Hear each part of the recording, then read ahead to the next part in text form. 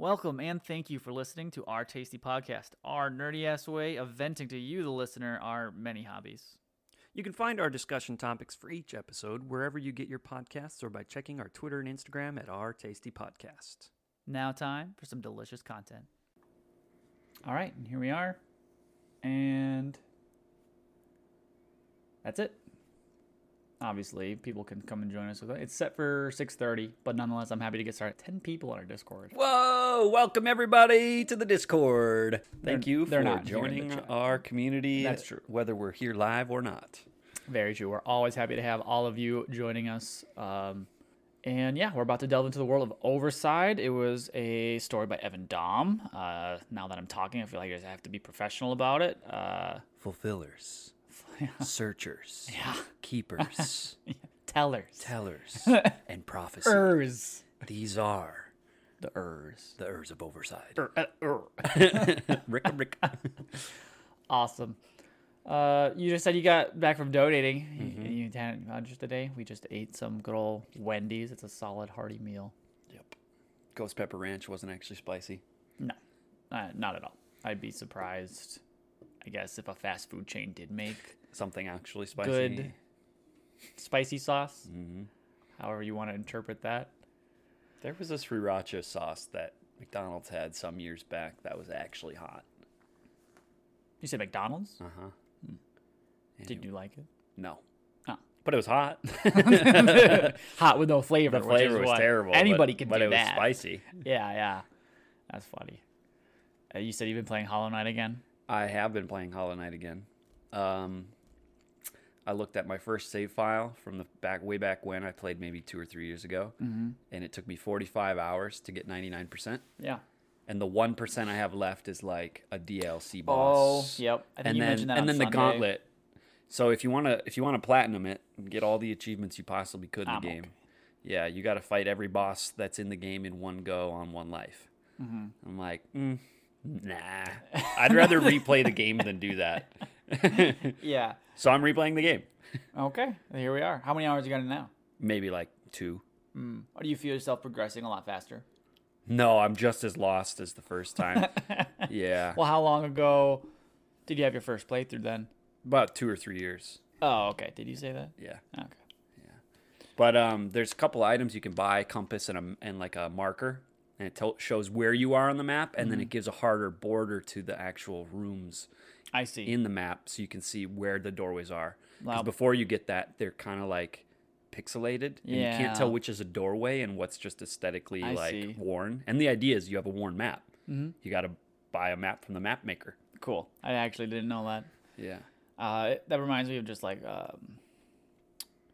Metroid. OG Metroid has a very pixelated map, and the edges are typically white bordered or no border at all, knowing that you can progress to another room. That actually, where they did the same thing in Sheepo. You would know that because of the border. In spoilers to come, Axiom in the Oh, second does one. it? In the second one, at least. Nice. Yeah. Very cool. So yeah, with this recording, we've decided that our next topic thereafter, The Expanse, which will be 1 month from this recording from March 6th, we'll be talking about the scientific world of The Expanse, which I'm actually pretty excited for. I love vegging out and listening to some science once in a blue moon. But then thereafter, we'd like to keep a 2-topic schedule moving forward. So then the next month after that, February, March, April, what day will that be? April 3rd. Oh, day before Shane's birthday. Wow. Shout out to Shane. Shout out, Shane. We just had 2 parties for him this past weekend because he's leaving for Vietnam, going on a little vacay, world traveling type.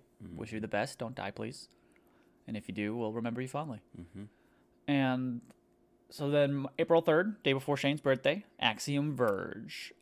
Did you care about doing the first or second? Because the second was the game of the month. And I was like, well, shit. I've been wanting to play that game, and now I got the second one for free. Do I just skip it? Do you feel lost at all, like a story? I mean, it's a platformer. As far as the story is concerned, the story seems self-contained, but I bet that whatever we're joining in as the protagonist is some sort of continuation. Okay. I could do a little research and see Yeah. if it's vital for playing the second game. Okay. But it's like a old school Nintendo storyline. It's like you get a text box that gives you a little bit of a tale, and then you kind of have some direction within the game to Yeah, I mean, I get actually a story. I just did type story Axiom Verge to see if it follows. Have you seen the movie It Follows?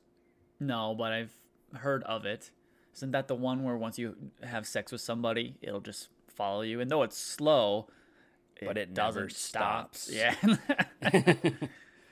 It never stops. Oh, it is this direct sequel. Okay. So like following the events of the final whatever you want to call it. Maybe it's a boss, maybe it's a Yeah, however you want to interpret that. I just got the quick synopsis. There's some billionaire called to Antarctica for your daughter. Yep. And so it's more or less a direct sequel to the second one. That sounds like what you've gotten in a couple hours. Yep. Okay. Yeah. Then There's a computer that has some information, but all the other computers are Gladys. turned off. Oh, And evil this one, computer. I'm thinking that's my theory so Okay. far. And yeah, if you're all right backtracking, Yeah. I can get us Axiom Verge, the first one, Yeah. and we can play through that. Cool. I'm sure the playtime isn't crazy long. A lot of those beautiful indie games. I mean, you and I know we love the shorter games because otherwise, I can tell you guys a lot later about how many hours I fucking sunk into Monster Hunter. Like it just like a vacuum. I already have almost like 80 hours into the thing. It's pretty great. I started playing it 2 weeks ago. Like with Hollow Knight. Yeah. You can beat Hollow Knight in a few hours if you want. But I'm a completionist, and so it took me that long only because I was getting everything in the game. I see. If you not necessarily speed run, but catered to the main plots and stories of Hollow Knight, it would be around 3 hours. Because I'd be surprised about now a speed run of Hollow Knight. I'm gonna eat those words. 3 hours is probably like God mode speed run. I bet you maybe 10 hours. Do you want me to do a quick let's Google? see what someone's speed run is. Speed run record. Let's see if I go to YouTube. There are ways you can cheat some shortcuts in it, for sure. Sure. Any percent speed run. Let's see. This is posted Hollow Knight any percent, no major glitches. Posted 4 months ago. That's actually kind of recent, I would say. Well, it's because Silksong's supposed to be, knock on wood, coming out this year. Oh, okay. Do you have any guesses? Your original. My original was 3, speed running. but No, it says no major glitches, so there could be minor glitches. Or like they can cheat around something without having the upgrade for it. I think a major glitch. I guess I don't know speedrunning terms, but in my mind, from what I've seen, a minor glitch would be like a menu save glitch to skip a doorway opening animation, and a major glitch would be like going out of bounds, messing with the code, skipping the Super Mario 64 glitch where you can just fight Bowser on like the first 5 minutes. Exactly. But I think as minor glitch in Super Mario, you can like cap. You can I don't know the term. I'm gonna butcher it You for can all cap you. some fools. Yahoo! No, but when you go backwards, you don't have any speed limiters. You can go fast enough backwards if you do a jump right to glitch through walls. But that's a mechanic of your movement that's glitched, and it allows you to skip through walls. I don't know if that would be considered a minor glitch used for major advantages. So maybe the speed of it isn't a major glitch, but then using it to jump through a wall would make it. No, now you're talking about You'd cross the threshold into glitch world. Yeah. So I don't know the lines between. All right. glitch Well, and my guess is 7 hours 28 minutes. No, less than when your original guess is. Wow, I should have known, but I didn't know. 32 minutes Jeez. and 44 seconds. Jeez. That's pretty great. Yeah, this is posted by some guy named Fireborn on YouTube. Don't know. Just gave you a random shout out. Hope you like it. But back to the matter at hand. We read a book today, one of which I've read multiple times. You think you've also read at least once before? I've read Order of Tales twice. I've read Rice Boy now once. Okay. Do you, off the bat, think you liked one more than the other? Great question. I think I liked the inking in Rice Boy. I liked the color. But I think I liked the pencils not being inked in Order of Tales. So there I would have to say they're equal as far as art is concerned. Story, I think the Order of Tales is quicker. It doesn't feel as dense. when you read Rice Boy, I felt like there was so much extra stuff that you could learn or hear about. Details of the world. Details of the world, details of the history, which is funny because Order of Tales is actually set after Rice Boy. Rice Boy's like a quote-unquote prequel by 1,000 years or something like that. Crazy. Yeah. Well, no. Other way around? Because Order of Tales is the because prequel? if you recall the way Rice Boy ends, that character shows up in Order of Tales.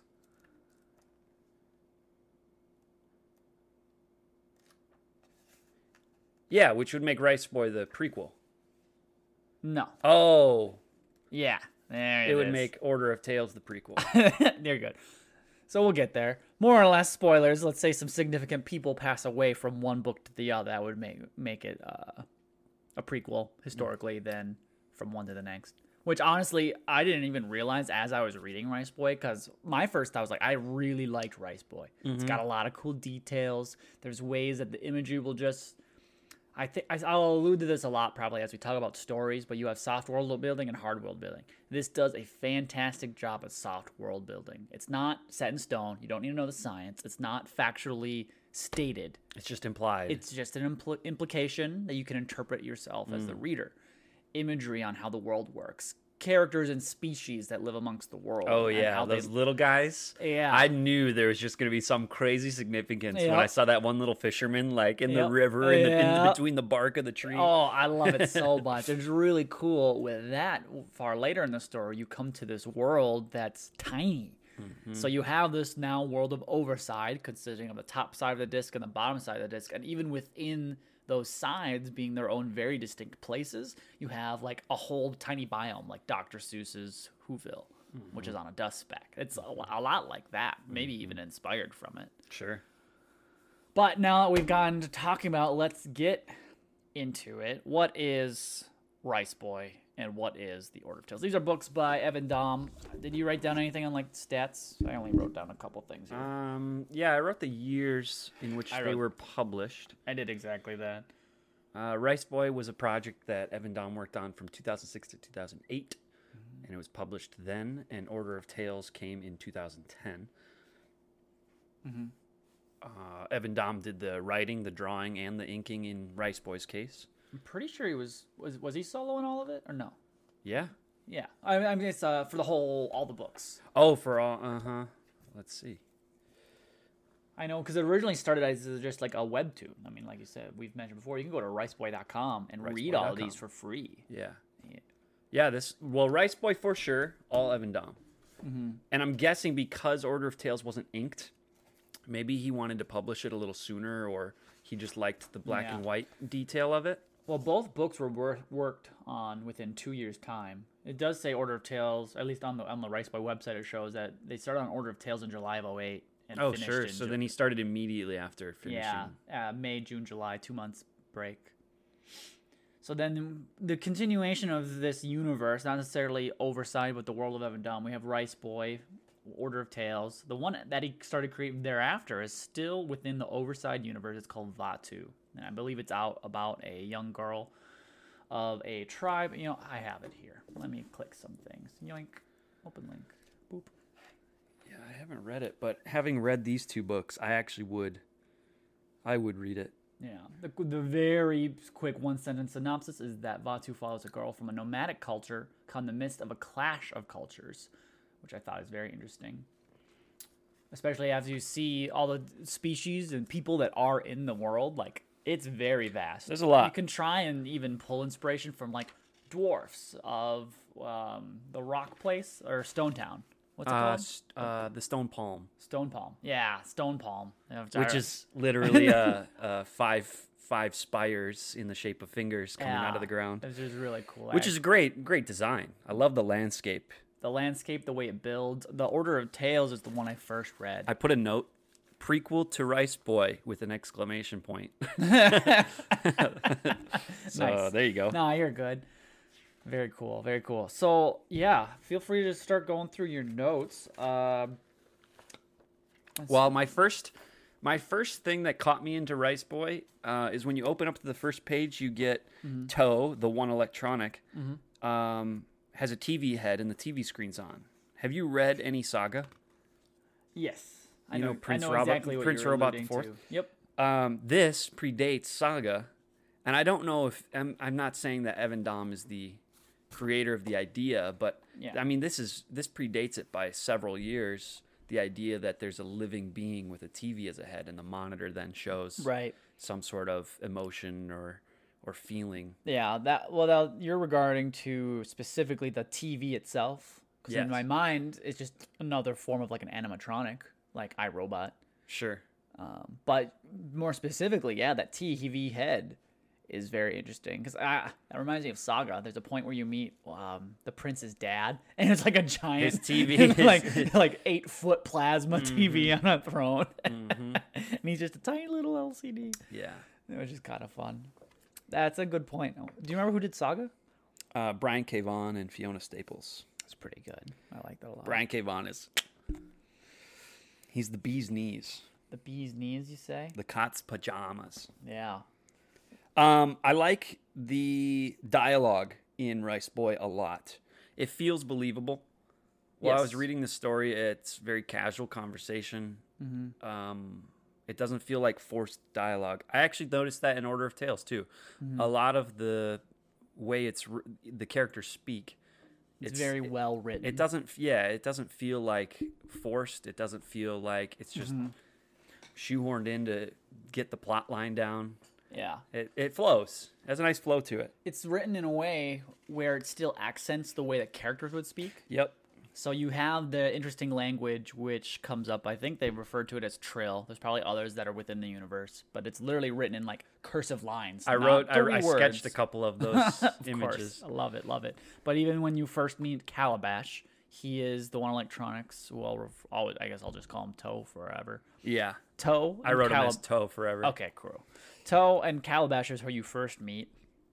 And I'd say Calabash was like, he always reminded me of like a Southern Brute-esque individual. They gave him a very interesting dialogue, like, you're Glad you could get here on short notice. Yeah, exactly. The way they slur and have the molasses run out of the mouth. It's really well stated. And he's like a local. He knows the bartender, and they first introduce themselves by more or less failing at some grand task, which at this point you know nothing about.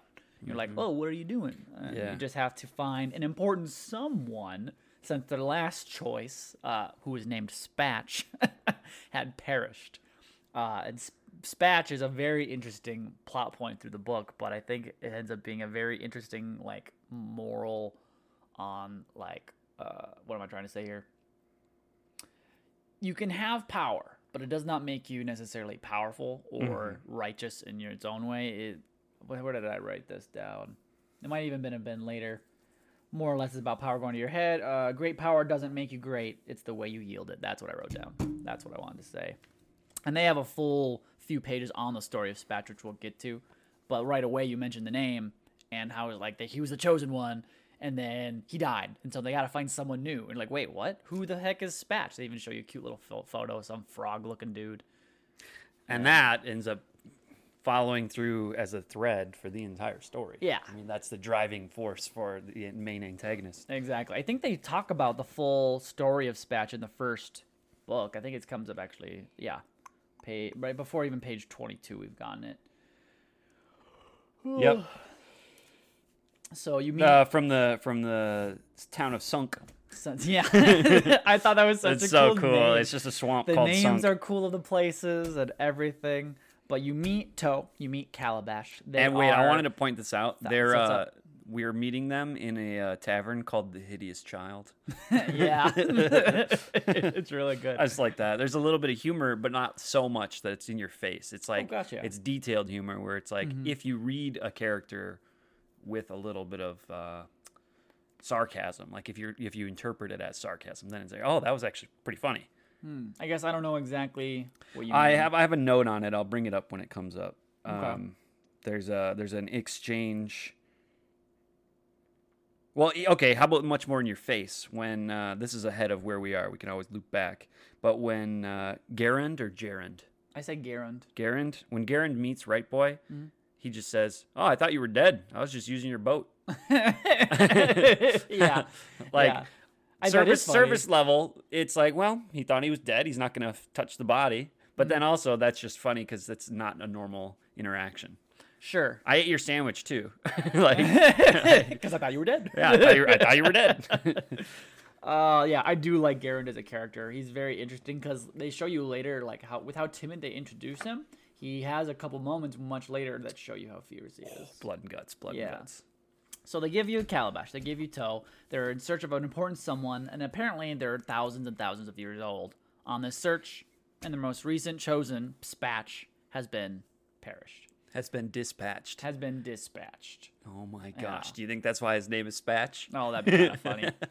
Well, what's interesting is that when Calabash and Toe are talking about it in the bar, like, they don't agree anymore. They've been doing it for thousands of years. They start to complain because apparently it's really important to find who this special someone is. And they've been looking for 3,000 years. Yeah, it's a long time. Yeah, I think what Agents of God, they said. Mm-hmm.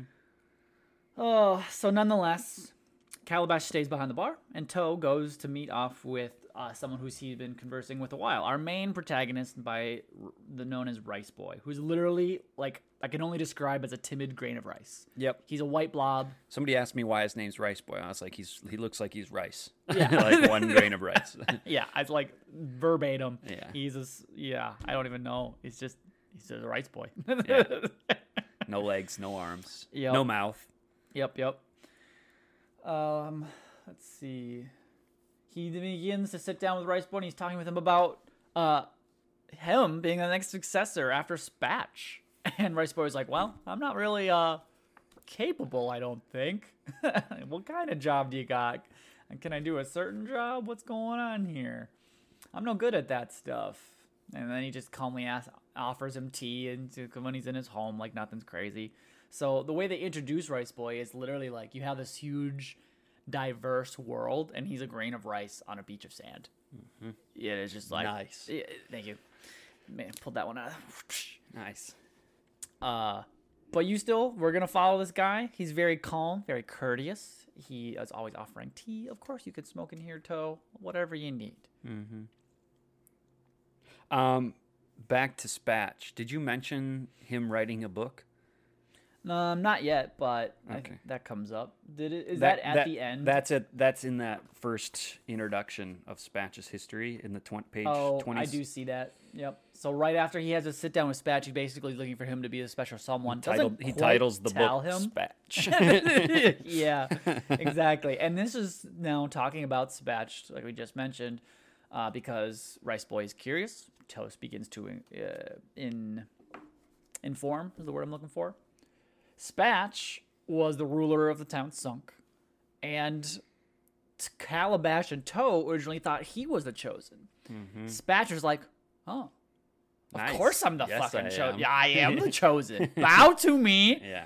And more or less kicked all of the cultures out of Sunk, so it was just frog people, and then handed down his own fanatic craze about this prophecy to all of his followers who may have followed blindly, but now it's been long enough in his reign where they started to follow faithfully. I think they said it's been like 60 years or so. 60 since he passed. So a couple frog generations. Sure. And like the book that he left down for his generations was to be like, carry my name. Yeah. He knew he would die. He had to prepare. He was still at least a king, even if he was a power-hungry king.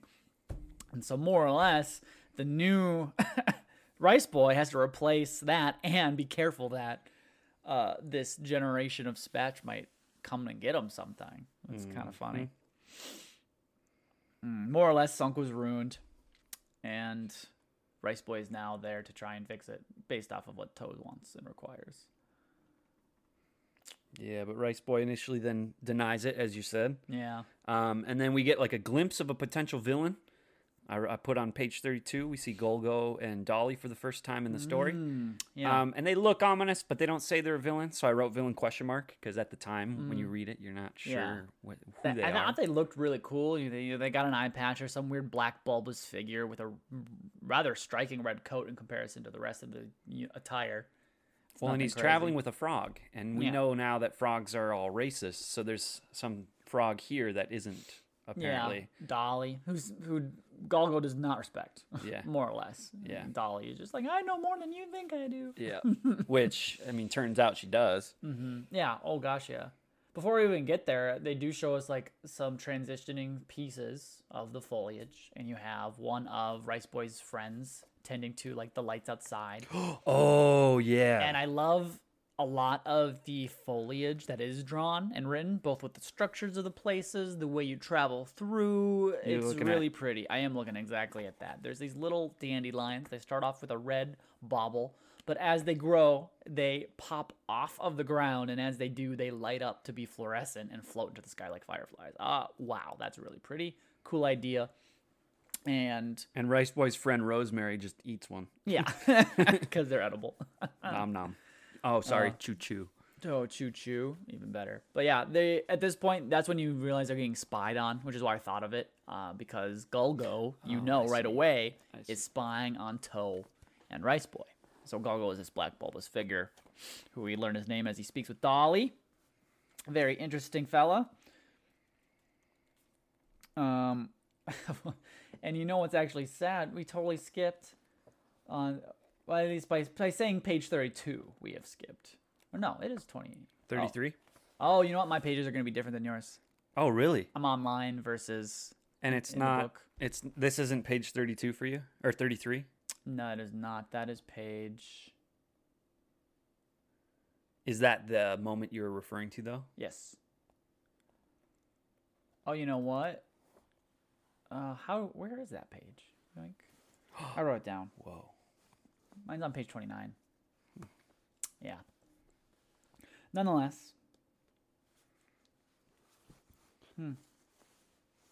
Well, remember how we talked about how Calabash and Toe didn't really agree, and they left, and Calabash was left at the bar? Well, Toe has some heartfelt moments with Rice Boy, and then he goes back to meet with Calabash after a long night.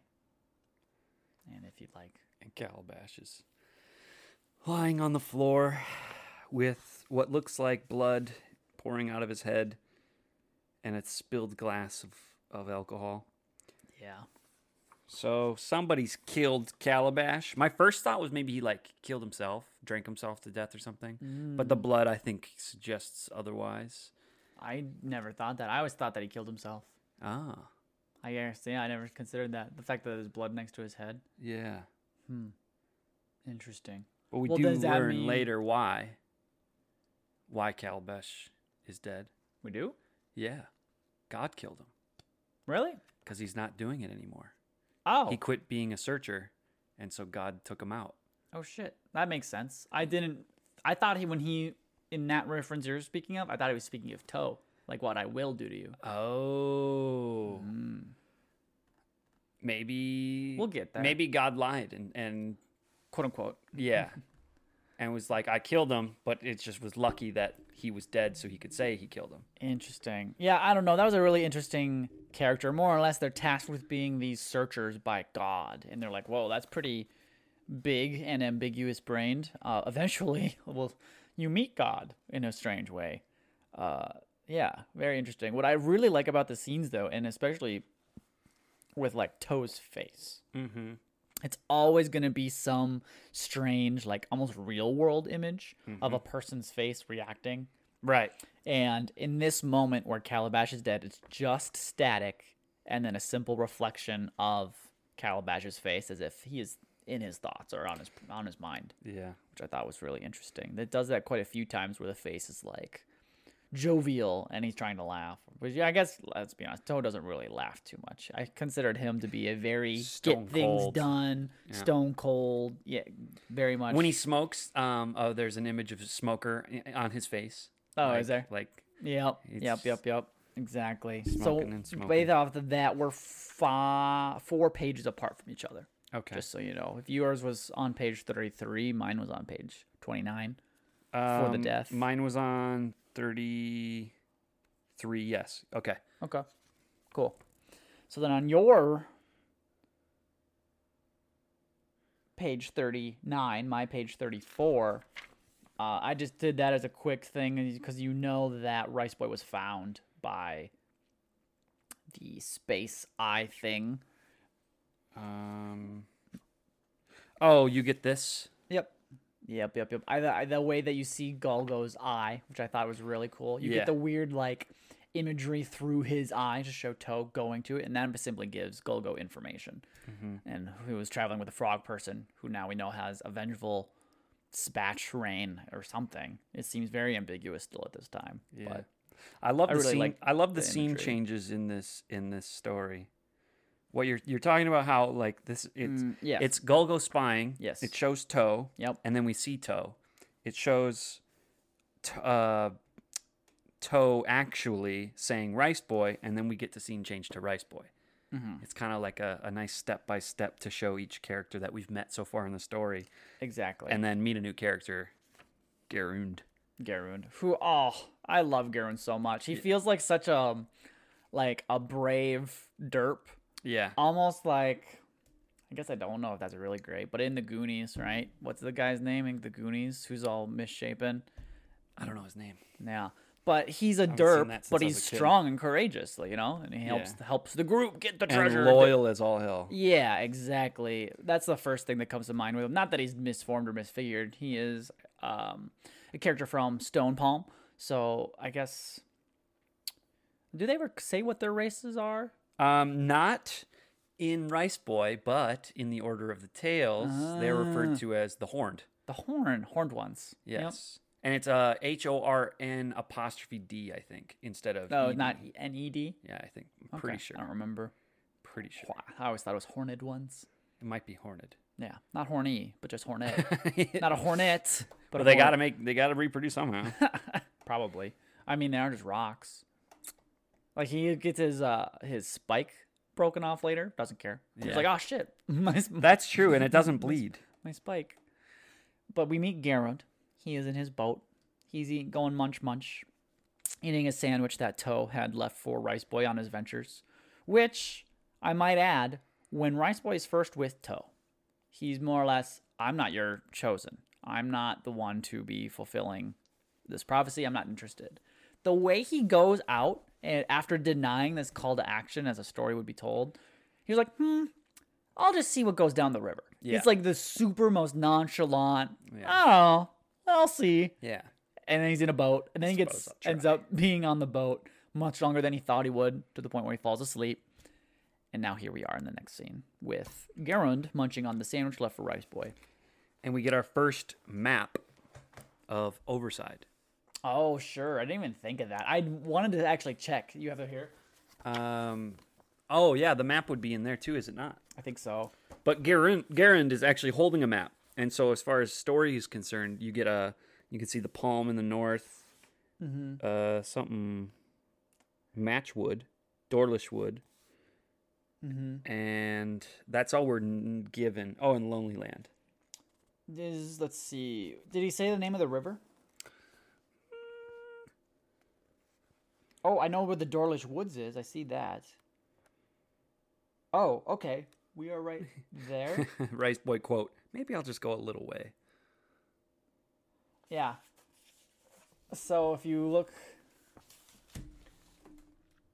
see this here, this is our map in the back of the paper edition of Order of Tales as the 3-book collective. This is the map that he has right here. Oh yeah, that's and tiny. this is the Dorlish Woods, Yeah. which he's pointing to right here. Oh, cool. And Just a you little see how that river matches up? Yes, That's pretty dope rope. that is pretty. Is that the same river? No. Ooh, it's called the Sunk River. God, I love Oh. maps. So it's probably from it's either sourced from or flows into some. Oh shit! And here's 10 shells. That's where Cork goes to. That's really cool. That's where he finds the bottle woman. Correct. We'll get to that. So Garand pulls out this map and is telling Rice Boy, "Oh, we can travel for a short distance together. I'll break off at Lonely Land." And he's like, "Why?" He's like, "Well, I'm trying to hunt a bleach beast." And you're like, "What?" Yeah. It's like, "Oh, bleach beast killed my brother. I'm gonna kill him back." Duh. Yeah. And it's like, by yourself? It's like, yeah. It's like, okay, cool. I have his axe. I Yeah. think it's magical. Yeah, exactly. Yeah, he's just a cute, innocent, but fierce, respectable, and loyal individual. Yep. Talks about avenging his brother. Yeah, so Garand gives a little background. We get a little bit of a character development in history for that character for his brother being taken by the Bleach Beast, and we actually get to see the Bleach Beast, and it looks kind of like a mix of like the Princess Mononoke wolf and like Naruto's fox spirit. It's like red and white, foxy, dog-like creature that's gigantic. I can see what you see. I'm trying to think. You know, what's it called? There was a game where you could paint with ink, and the main storyline is a white dog. Yeah. Ooh, that's gonna bother me now. Was it in Japanese? I think so. I think it came out on Wii first or something. Oh, I thought it was PlayStation 2. All I know is it's a collectible game. Okami. Yeah, that's what I was thinking of. We were thinking the same thing. Perfect. Yeah, it reminded me of the Okami dog. Mm-hmm. It's white. It's got some red accents. Yeah. It's a dog. It's a dog. With white and red. White and red dog. Oh, that's actually a really cool fan art here. Check that out. Wow. Oh, yeah, that's sweet. It looks pencil drawn or charcoal or something. A lot of those symbols kind of look, or that drawing looks kind of like some of the language in Rice Boy. Yeah, all those swirly mist symbols. Yeah. When the bird whistles in Order of Tales, I always imagined that the cursive was like the height and pitch of the note. So it was like, you know, how it would go in a circle and whiz around. Yeah. But maybe not. I actually noted every time that symbol came up. Really? Yeah, Quark uses it to call Potok. Yeah. Yep. But then I don't think it's used in any other sense. The bird whistles it, and he uses it to call his steed. There's another symbol that shows up in Rice Boy, and it's not the two half circles. There's something other. Sure. Some other. I think God speaks it. It's the language that. Yeah, I think that's the part of the Trill language. Well, no, because the Trill language is a lot more like shapes, which is kind of weird. But I know with the Order of Tales, when there's that whistle, I'm wondering if that's just the denotation for a song. Sure. And so it's a bird sings and chirps as you would whistle and call a steed. Yeah. Which I thought was pretty cool. It's a noise. It's a noise. Let's see what's going on there. Galgo, shortly after we're introduced to Garand, Galgo goes to, oh my god, Spatch the Second. Oh, he is evil. No way. Who would have thought? He's the bad guy. And we learn that Galgo was hired by Spatch the Second to kill fulfillers. Those are the people that the searchers, Calabash and Toe, are looking for as part of this prophecy. They are the searchers for fulfillers to complete the prophecy. And now this Galgo is hired to murder any fulfillers found, which is why he's now after Rice Boy. Yep. Which is really interesting. So they tied those guys together, and the way Spatch speaks is just like how regular Spatch speaks. Spatch the Second versus Spatch the First. Yeah. It's like arrogant power. Like, what do you mean? Get this done for me. You know, like, I don't know how else to describe it, but yeah, he's annoying. He's definitely a villain. They definitely do a good job as paying him as annoying. I think that's a good point. Oh, I didn't even realize this. On his shirt, it's the frog print, and it has the second next to it. Oh, that's great. That's funny. I wrote down one quote for this exchange, and it's when Spatch asks about the new fulfiller that's been picked, and Golgo says, "No arms or legs, lives in a stump. Yeah. Surely not a threat." Yeah. I just felt like at some point he might be eating those words. Oh, sure. They change scenes back to our friends in the forest being Garen and Rice Boy. And here we get like a really cool visual of the people. Because you got this weird troll thing. Boar, the very large. I thought it was so funny. I am Boar. Yeah, exactly like you said. And honestly, he's just a nonchalant dude, and Rice Boy is still pretty courageous. Like, hey, who the fuck are you? Mm-hmm. And I'm like, what? I can't imagine what they would sound like, but he greets them and welcomes to the woods. But soon after that, what I actually am curious about is the way Rice Boy describes himself. Yeah. He doesn't have a brother or a sister or parents. Yep. He thinks. Yep. Which is interesting to give our intrepid hero. And he doesn't believe in revenge. Does he say that? Oh, yeah. right, because yeah, Garen is trying to talk about avenging his brother, and he says, "What? Why would you do that?" Yeah. Well, I guess it's more specifically the death. I just don't think it has to die, is what he says. For you would be in what, page 62? And then you see the pouch full of berries in the map, which is fun. They got yelled at for eating the berries earlier. Karen got sick. Oh no, that's not yet. You know? No, that's funny. It's tough when you reread it and have to recall it all. I always get them all mixed up and jumbled. But more or less, our protagonist says no siblings, no parents, no arms, no legs, looks like a grain of rice, lives in a stump, clearly not a threat. Right? Yep.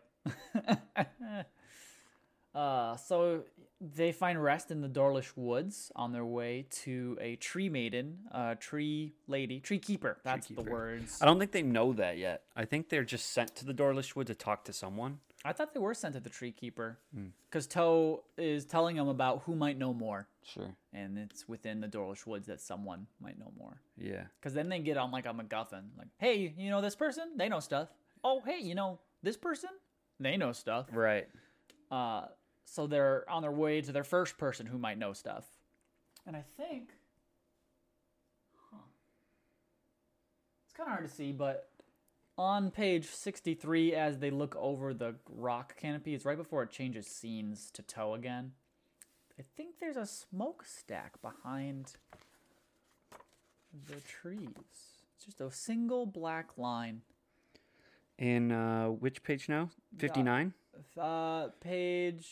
For you would be 64. 3? Oh. Yeah. Yep. Exactly that. In this page? Yeah. Oh, you know what? You might not have a good light for it. Here, this is what I'm looking at. That little thing right there. Oh. I know. It's super important to everything. Actually, yeah, I see it. Huh. I think it's a good photo, though. It shows how lost they are. Yeah. Like, the coloring is always bold and divisive. I like the colors. Yeah. A lot. It doesn't necessarily blend. Everything is a color. Yeah. It's not a gradient, you know? Yeah. But then we get to see... Scene change. Toe. Yeah. Toes come into a bright pink lake pond, rather, across a rickety pier to one small stone, looks like a headstone with one pink circle. And he says, Calabash is dead. And the response, I killed him. And there's no text bubble. It is just that's in the air. God isn't speaking a text bubble. It's like almost like God is in this sense. Okay. This is the quote I wrote: "Is he refused to continue his task?" Yeah. So Toe's talking to Rice Boy about him and Calabash being searchers. See, I want to say seeker. That's Harry Potter, isn't it? Yeah, for Quidditch or something. Yeah. You're also a seeker in Horizon.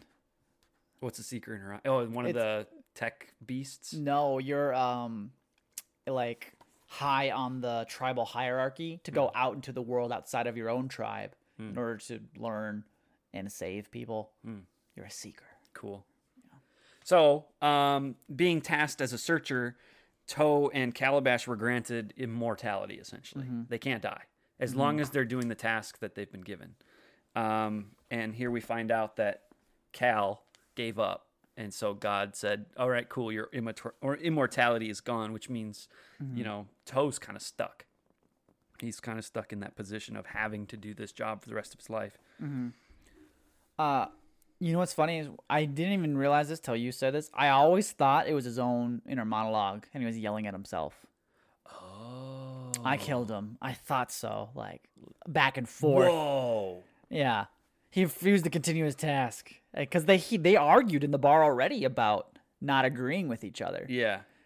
And, yeah. He was like, well, maybe I'm to be commended for what I'm doing. That changes this whole conversation.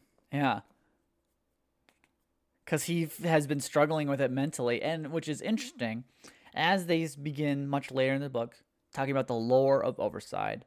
More or less, they do have a creation story. God created the world of Overside, supported by 3 main pillars of space, time, and mind. And the prophecy itself is to fulfill the Tower of Mind, the Pillar of Mind that had been lost to the underside, buried for a long time. And knowing that now, reading through this again here, I always thought he was losing his mind. I see. At this point, I think that reads both ways. I do see it. The only reason I would suggest it's God is because later God revives True. Toe Yeah. at his feet. Well, and looking at it from your perspective too, the way that they put the text by the tombstones in the photos. Yeah. They have it on the left of the tombstone It's as like it it's a faces thing. to the right towards Toe. Mm-hmm. And then 2 frames thereafter, it's right above the tombstone as it is again facing Toe. Yeah. Yeah, wow. This is the most emotion we've gotten out of Toe. And it's probably the most emotion we get out of Toe for most of the story. I would say so, yeah. He said he loved Cal. Mm-hmm. And he said, you're a machine. You don't love. Yeah. And he's like, and then he has a little bit of a meltdown. Says, I just want it to end. And then dun, dun, dun. I can end it for you, buddy. Golgo shows up. Yeah. But only for the money. Plot twist. Like, honestly, I thought, so more or less, Golgo shows up. And they have a solid 5 pages. I'm sorry. Where is it? 9 pages. Oh, yeah. To fight between Of combat. Yep, Toe and Golgo. Yeah. I thought that was epic. Oh, it's so good.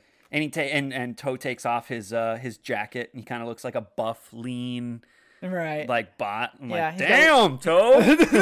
He's got that weird necklace on. You don't know what it's for yet. Yeah. But they have 9 pages. I counted because I was like, shit, this is a lot without text and everything. Yeah. That's actually after they introduce a character because they show Golgo show up. It's like, only for the money. And then they do a quick sign. I totally skipped. I got excited. It's interesting how they jump around from story to story. I actually liked that. I felt like it helps the story Yeah. move along pretty quickly. I think it does. And then you're excited to come back to a line. Exactly. Like it stops and you're That's like, what- oh no, I want to get back to that They did fight. that really well. Yeah. Really well. The one that does introduce right before that 9-page fight is a whole 5 pages to introduce a very unique character, the Tree Keeper. It starts off with a trunk, and it looks kind of fancy. There's like green emerald curtains on a gold trimmed window, and it's just walking. And then it shows Rice Boy waking up, and it shows the tree going forward. Then it shows it at the fireplace, and then it shows this curtain slowly open, and this lady thing walks out, and it's a very interesting looking figure. And this is the type of subtle, soft world building that I love. It's just that there's always something mystical or fantastical. This person who just emits from the tree grows a tree out of their hand, like just directly from their palm. It immediately dies and is lit on fire, and is used to light a pipe. Yeah. And that's it. But like that type of detail on what the people are capable of. And no one says, whoa, that was cool. It just is. It's like, whoa, And the how'd you do story- that? Yeah, and the story keeps going. Yeah, exactly. It just is. It's a very fantastical world with things like that. And they say, evening. And then that's it. We're introduced to that person. Let's see, what do they talk about? It ends up being Calabash's niece, which I thought was an interesting Yeah, relation. they do look the same, like similar in body and in like their profile. A little bit. Yeah, oh, it's the ears. I never even thought about that before. But I don't think we actually get her name. I think it's his. His name? I called them a they for a little bit until it said, and then I'm pretty sure they Yeah. say it. I keep not knowing. They have very red, voluptuous lips, painted toes and fingernails in an emerald color and a fancy tree. They talk rather, I guess, I don't know, flirtatiously.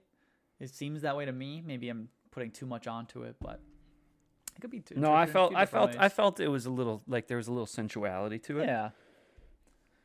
Yeah. Come into my carriage.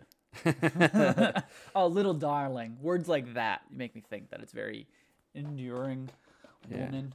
Yeah. I don't have that yet. More or less calls Rice Boy go away. You don't even really know where at this time. Mm-hmm. And then we immediately, after introducing that, having Rice Boy get another jump, with like an interruption of story, they come back to Toe and Golgo again. And he calls him Angel Eye, and he goes, "It's Golgo now." Yeah, Oh? Angel Eye. One name is as good as another. Years and years. Aye. But I never doubted it would end like this. Mm-hmm. Fight!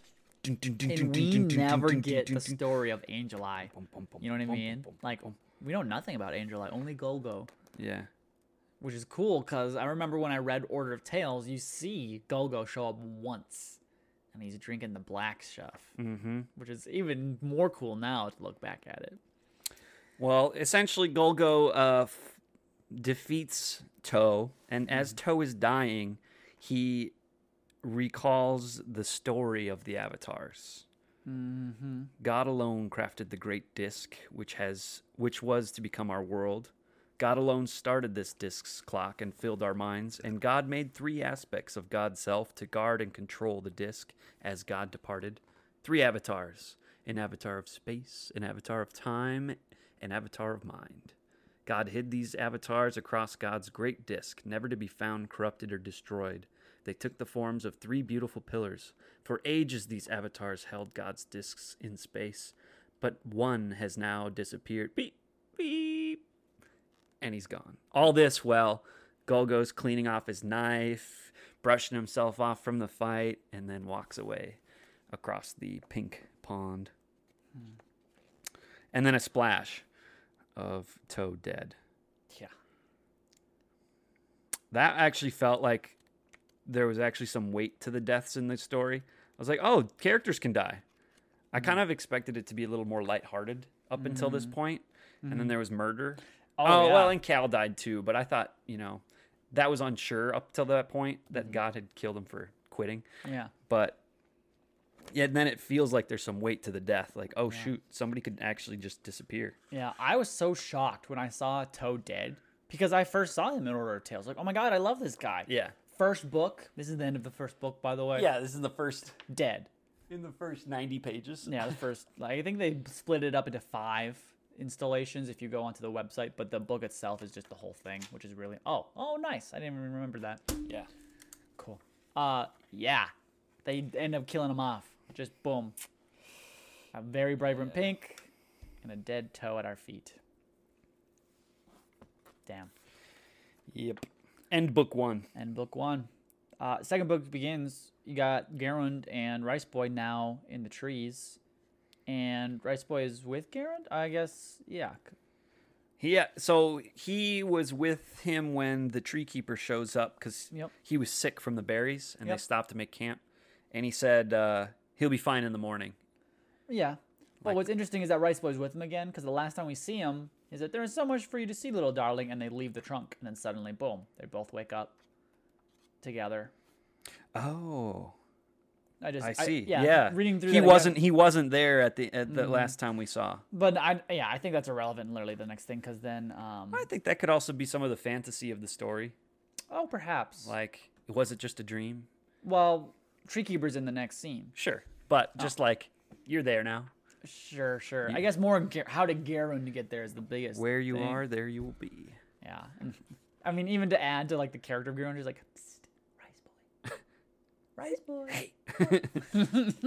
Where are we? Yeah, that's really cute. Let's see, what do I have next written down? 89. On page 89, you have the Treekeeper brings Rice Boy to the heart of the woods, and you have a very interesting imagery change from the beautiful light-colored woods, a lot of beautiful characters, to actually very dark, shadowy imagery. And this is another thing I actually really like. Similar to how they grew the tree out of the hand, they have a leaf key that grows out of the tip of their finger. I put a note on that as well. Yeah, I thought that was really cool. But they... And then they say keep it secret. Keep it safe. Oh, do they? They just say keep it secret. But, keep it up. Yeah. But it just makes me... So trust you, so I will. Anytime I can fit in a Lord of the Rings reference. Oh, of course. Down to the tunnel in the cave. She begins to speak more about the prophecy to find the third pillar. And then the prophecy apparently was written by an ancient character known as Ridram, who has written down the massive scripts and cursive notation of this prophecy to be fulfilled But no one can read it. but no one can read it. So the tree keeper tells you to seek Scorch, a person who lives in a faraway town, of course. Did you ever notice on this scroll of the prophecy, the pictures on either side? It's the headstone. Not the one that we see Toe talk to, Right, I know what you're talking about. but at a later time. I was wondering, it looks similar to the way they depict stories in the Order of Tales, Yeah, which I actually thought was really cool. yeah. With the Order of Tales, it's about the story of storytellers. They're called tellers, and once in a while, the main protagonist of the Order of Tales has to tell a story to their friends in order to inform them of some mystical knowledge or some mystical location. And they will give you an actual text version of that story. And it's a beautiful scroll, just like it's depicted here. On the webcomic, it's 95, so I guess in the book it's 94 or 99. This is 99 for me. Oh, nah. Now that I have the book break. Oh, because you had a book break. Changed again. Funny. Yeah. I'm not Are gonna you get- referring to the scroll page? Yeah, I'm referring to the scroll page. So it's further. It's 101. Now we're 6 pages off. Yep. Okay. Well, All good. it is so. But it's like, yeah, I like the way the scroll is pulled out of the center of the trunk. Little stuff like that. It's got a little light on it. Now, the next thing I actually wrote down was on page 99. The tree keeper speaks more of the prophecy. I'm sorry that I can't offer much help. I suggest you seek someone wiser than I, referring to, they say his name? Scorch? Yeah. Oh, There's a wise man named Parad who lives in the red mountains of Scorch. Fulfiller or no, he can give you guidance. Now come along, boy. We'll have you on your way soon. and on goes Rice Boy. On goes Rice Boy. Scene change. This is what I was talking about. Yeah, yeah. This is even weirder to me. I like this. I like it, but it's like got a weird Sauron what the heck vibe. Yeah, I was thinking more like what's the word for it? For like Cthulhu-esque stuff. There's a name for that. Eldritch? Cyclopean? Cyclidian? Lovecraftian? No, there's a term for it, but I don't know it. No. I mean, Lovecraftian works. Scary. It's Lovecraftian-esque. It's an obelisk. Yeah. A monolith. So where Toad died in that pink lake, the stone just starts to crack and crumble, and from it rises this giant one-eyed thing. It's very, it almost looks like a squid head, but like a longer body, and then no tentacles. I could see the squid head. Yeah. Yeah. And then it speaks. Cute. And it speaks one symbol. It's a symbol that I don't think shows up in there. Yeah. Okay. Honestly, at first glance, it looks like the whistle of the bird. It's very similar, Oh, not quite the form. whistle of the bird. but it speaks this one symbol, and while holding Toe in a hand that also emerged from the pink lake, the pink goo, and beep, Toe is alive. Wow. Staticky. Yeah. It's implied. It's Nah, yeah. strongly implied. Yeah, I just tease it. This is a cool image of the landscape when Golgo's kind of just bouncing around. It looks like Mushroom Kingdom a little bit, Yep. but old.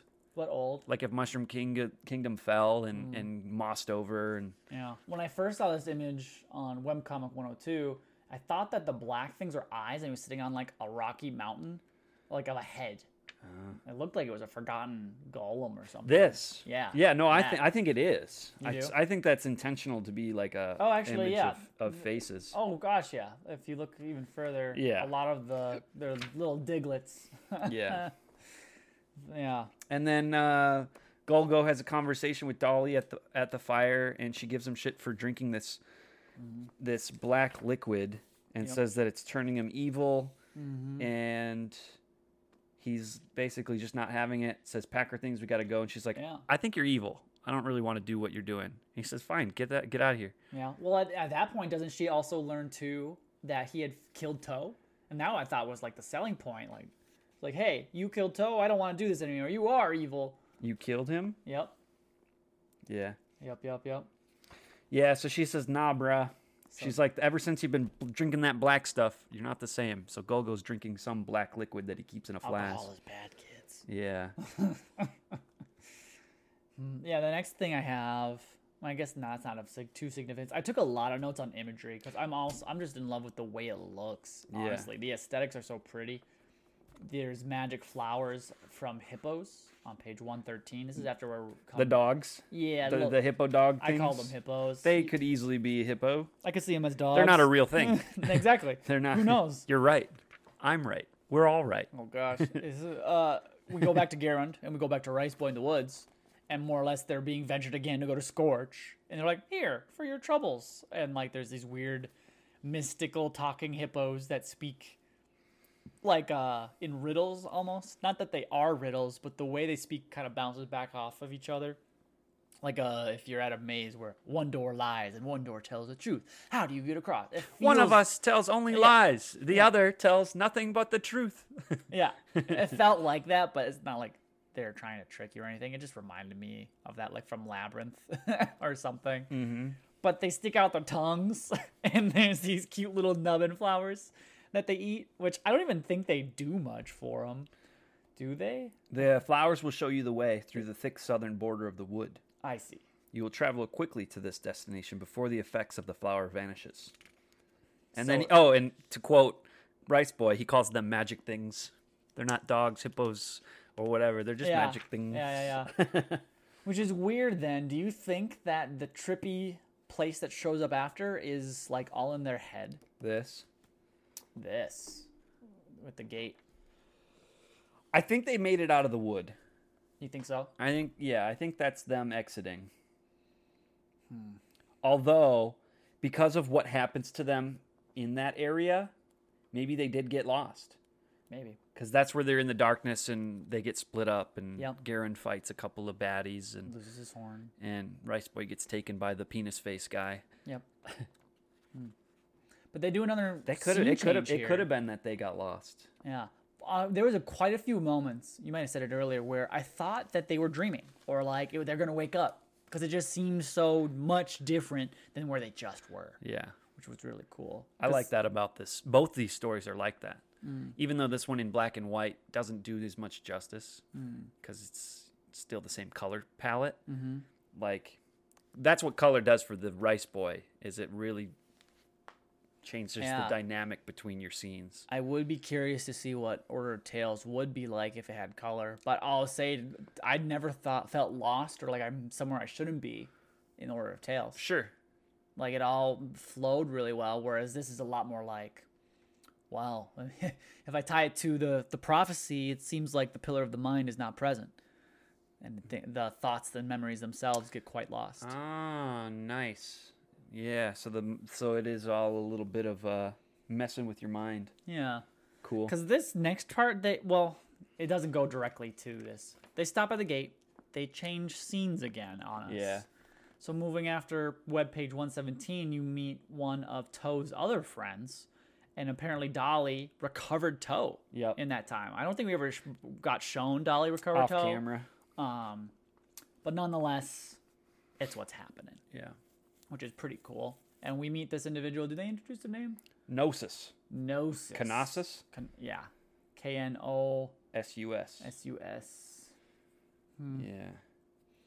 Interesting little rabbit hermit on the side. More or less heals Toe to most of its capacity. And we learn that he's been poisoned. By his own poison. And then, which is funny because at this point, Toe is just becoming super cynical, doesn't believe in the prophecy, is about to give up, all that shit. It's like, what am I doing? Yada, yada, yada. Yeah. Where does he have a moment where he's like, hey, I want to do something? This is where he starts to talk about the trees of thought. That's the trees of thought? Mm-hmm. Yes, the trees of thought. The trees of thought are the trees that grow the fruit that fills the holes in the heads of the people that eat them. I didn't realize those were But the there trees. are multiple cities that have trees with the same fruit. Got it. And I did not know. Same strain of tree, I guess. Okay. But they don't give us the origin of that. They just mention that Toad now is on his own quest. Mm-hmm. Rice Boy's on a quest. Gulgo's on a quest. Spatch is on a quest. Toad's on a quest to find the trees of thought, or a tree of thought. Because the fruit will cure him, essentially. I see. I honestly missed that. I thought Black Teeth knew the cure, and that's why they were gonna go there. Oh. But I think Black Teeth was actually a detour, because that's where all the robots are. Yeah, where that's the his machine homeland is, man. because then he meets Marquine. Macquan. There's an accent above the I, accent aigu. So his name is Macquan. I do like that. Yeah. He's another robot man, not a TV head. Looks like he's a night dude. But the one comment that I like about this interaction is the symbol. He talks about the symbol of the scene, a very rare symbol, not to be seen, more or less. And we don't know what that means at all. Oh, wait. I want to back up for just a second. Yeah. Gnosis plants the seed, and he says 1 year. Come back in a year. Do you remember that? No. In this conversation, when he first is introduced, he plants something? Does he physically plant something? So the scene opens with him taking a seed out of a box. And then I just wrote 128. Oh, I see. 128 to 29. Yep. On my page 128, I see Gnosis plant the seed and say, a year or so, friend. Yes. Okay. I actually missed that detail. I don't think we ever come back to that in this book. That seed? Yeah. Yeah, because I forgot about it. Yeah, I don't think it comes up. The next thing of note that I have actually written down, I thought that the cube horse. Awesome. Love the cube horse. Sweet idea. Yeah. You pull a cube out, and then an amorphous liquid comes out into the form of the rest of a horse with a long, spindly tail and more donkey-like, or I guess stout horse-like legs. And but it's got a blockhead. cube head, no horse head. Yeah, it's a machine man horse. Yeah. Oh, I'm sorry. I jumped you a little bit. It is Right. after they show up to the gate or to go to Black Teeth, or after Macquan. Yeah, they are Dolly, Toe, and Macquan all get on their cube horse. Which has a name. I don't remember what it is. What a sentence. Does it? The cube horse? Yeah. Oh, Corpum. Korpum. Yeah. Okay. Everything's got a name. Of course. Love it. We don't get that for another 20 pages, though. Yeah. The name of it, at least. So they are on their way to heal Toe, who is with this poison. Kind of cool. He's about to die officially, finally, after 3,000 years with his own blood, or poison. And we have our strange shaman dude plant a seed for the 1 year's time. Which now I'm so curious what the hell, or when the hell. How do you, where do you? Yeah. So this sequence of Rice Boy in this darkness, Yeah. he's looking for Gurun and he's gone, and he has to go through a gate that has a couple of weird circles. The color is completely There's- purple. Yeah, it's all different. monochromatic. Yeah, lots of machines, and then Yeah. Weird. I now that you've talked about the theory of mind being gone and some of these things maybe not being so reality after all, I really wonder if this could be taken at face value. And then, of course, my favorite guy, this guy right here. yeah, he's pretty cool. He's just kind of got a schlong hanging off his nose. Well, and It's he a actually has a real schlong too. Oh, he does! I didn't even notice that! Attention to detail. Well, when he first gets in this area, I always thought it was weird, like a nightmarish place, Yeah. because they have text bubbles, right? But it's just squiggly lines. Yeah. I thought that was him incapable of speaking. That's what I thought. But if it is, say, reality, he also is crying. It could be him whimpering, Yeah. which I thought was also valid. Yeah. But it's because do we see Garand at all? Not yet. No, we see him in a similar place to this, but not in the same place, but at a different time. It's so they both go through this separately but together. So we see them reach the gates. Yeah. They both get to the gates at the same time and suddenly lose each other. Yeah. In this weird hellish landscape. Yeah. Which is why, dream state or losing your mind a little, or the flower they ate wore off and they thought they were where they weren't or something. Right. Yeah. Did the hippos mention anything about? They said you must get out of the forest before it wears off. So there is a possibility that that's what happened, but then you have to just interpret that yourself. The scene that shows this gate passage next to the forest, it's all like amorphously blended. It's not like there's not a transition terrain. Yeah. Yeah.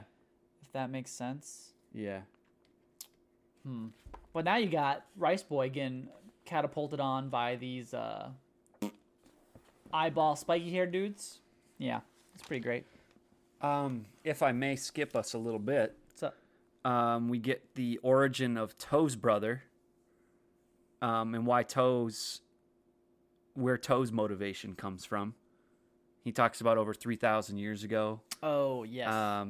That they left the machines, the Black Teeth, the city of the machine men. And he's recalling him and Calabash coming to find themselves as crap. I keep forgetting searchers. Searchers. Because he's also trying to avenge his own brother. Yep. Yeah. Are you talking about, let's see, this page here? It's just a quick little synopsis of his brother. Yep. Yeah. I think they go more in depth later too, but it shows them more or less leaving Black Teeth, the home of the machine men. Yeah. Honestly, the next thing I have written down of note, like you have that interaction with Rice Boy and the penis hippo elephant thing. Yeah. But then on page 153 for me, so a little later for you, I'm talking about Golgo going to get more of his black drink. Yeah. I think that's ended up being a good significant point because you have a really weird relationship now. Olga.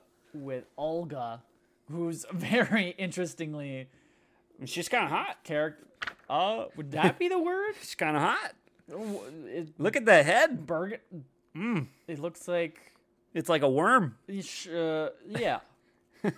Okay. It's like an earth. You can call it hot, Scott. Like a curvy earthworm. You never thought about what an earthworm would look like with some curves? No. Come on. Oh. We even get a sex scene out of it. It's one panel. It doesn't count. It's a sex scene. Okay. Well, she does warn him again of the black drink. What's it say? It'll turn you into something you don't even recognize. Yep. Which ties in a Dolly warning him that he's becoming something different. Yeah. Because they also talk with the prophecy of how the one electronic is changing. And, yeah. Sorry, I'm losing my thought. The next thing I have out of the black drink was Garand in that Lost World. So Rice Boy's in the Lost World, right? And I think it's a nightmare. Garand ended up showing up on webpage 153, and there's this really creepy, six-legged, almost eldritch Lovecraftian horror individual with a gaping maw of teeth, and it just says in scribbled letters, "Give," like you have to feed it, and its fucking hands are nailed into the ground with giant spikes. It's almost like it's freaking, trapped there. But they refer to it as Father Dimon. I don't know. Very scary thing. It makes me think it's more of a nightmare. Eventually, they show that they found Garand, our favorite rock horn individual, and he's offered to him, and the thing says break, and suddenly, as they start to break Garand's horn, he goes into beast mode. He whips around, he gets out untangled, he stabs the guy with his other horn, and he gets free. Like, dude, Garand can fight. Like, you don't expect it right away, but he breaks away from these people really, really well, actually. And the monster gets mad, screams at him no. There's a nice panel of Garand standing with everybody, broken and untying from below, and he's just like, I ain't having this shit. Eyes are angry. He's now broken his horn. And he walks away from this weird, creepy monster with his hands nailed into the ground. Yeah. But after he walks away, there's an interesting speech from a tower, which I didn't even... does this say where it comes from? Oh, it comes from our elephant man. That the dreams of machine men and trees and rivers are strange dreams indeed. Yeah. Again, referencing something of the mind. Yeah. What does a machine man dream? But he speaks this as he's holding Rice Boy. Yeah. And he says, Parad, why do you speak the name Parad? And Yep. it's like as if he's into his mind as he's holding him, not necessarily he's in a dream world. So it's a lot of really interesting ambiguity there. Yeah. And then just a drop of water falling off a leaf onto Rice Boy's head as he wakes up under a flower. Yeah. And oh, look, he's no longer... Exactly. They're no longer in the crazy place, and they're about to go to Oh, Wetton. he got to Wetton. Woo! Woo! Yay, Rice Boy, you did it. Yeah, so that was a really trippy interest area. I always thought they were just dreaming. Even reading through it again, it's like, this isn't their reality. This is just them. I don't know. Maybe It it's could be. a space between reality. I could see it being an actual thing because they do have like the pillars depicted at the edge of the area. Well, and, Like and the- when we see Gurund later in the story, his horn's still gone, Yep, And- that's a good point. and he did physically interact. That's a good point. But, like, what type of reality is it? Is it still Sure. within... Can you have that Like- type of reality exist in your Like, dreams? would someone outside of that, out like right at the edge of the Dorlish Wood, looking in that direction, would they have seen that interaction? Or do you, like, almost step through, like, a barrier into this world? That's a good point. I don't know. Skip forward to Spatch. It's not Yeah. actually Spatch, is it? It is the Or is it a Spatch worker, guard? It's a dispatch worker, but they die. More or less, they end up speaking with Dolly about being pounced on. So you get pounced on by some frog dude, and Dolly's like, "Oh no, they're after us!" And Dolly basically spills the beans on Spatch. Hey, Spatch is coming for you. Yeah. He needs to kill the fulfillers, and he's And- coming and after Macquan. you. Macquan. Gets a little hero moment. Yeah. So now Dolly's like officially on our side, and they kind of trust her even more so now. Yeah. Even yeah. Let's see, words. They kind of a little spout. They have a little crying fit from Dolly about whether or not they actually had to kill him. Yeah.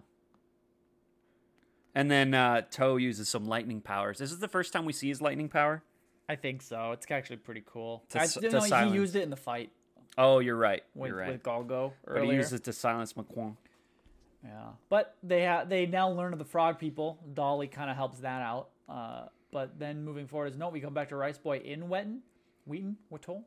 You get a lot more of this cursive script. Yep. What I thought is really cool is this tree. It's one that Toe referenced as like the whole tree, WHOLE. Mm-hmm. And it's an old language spoken by tiny people. Little trills.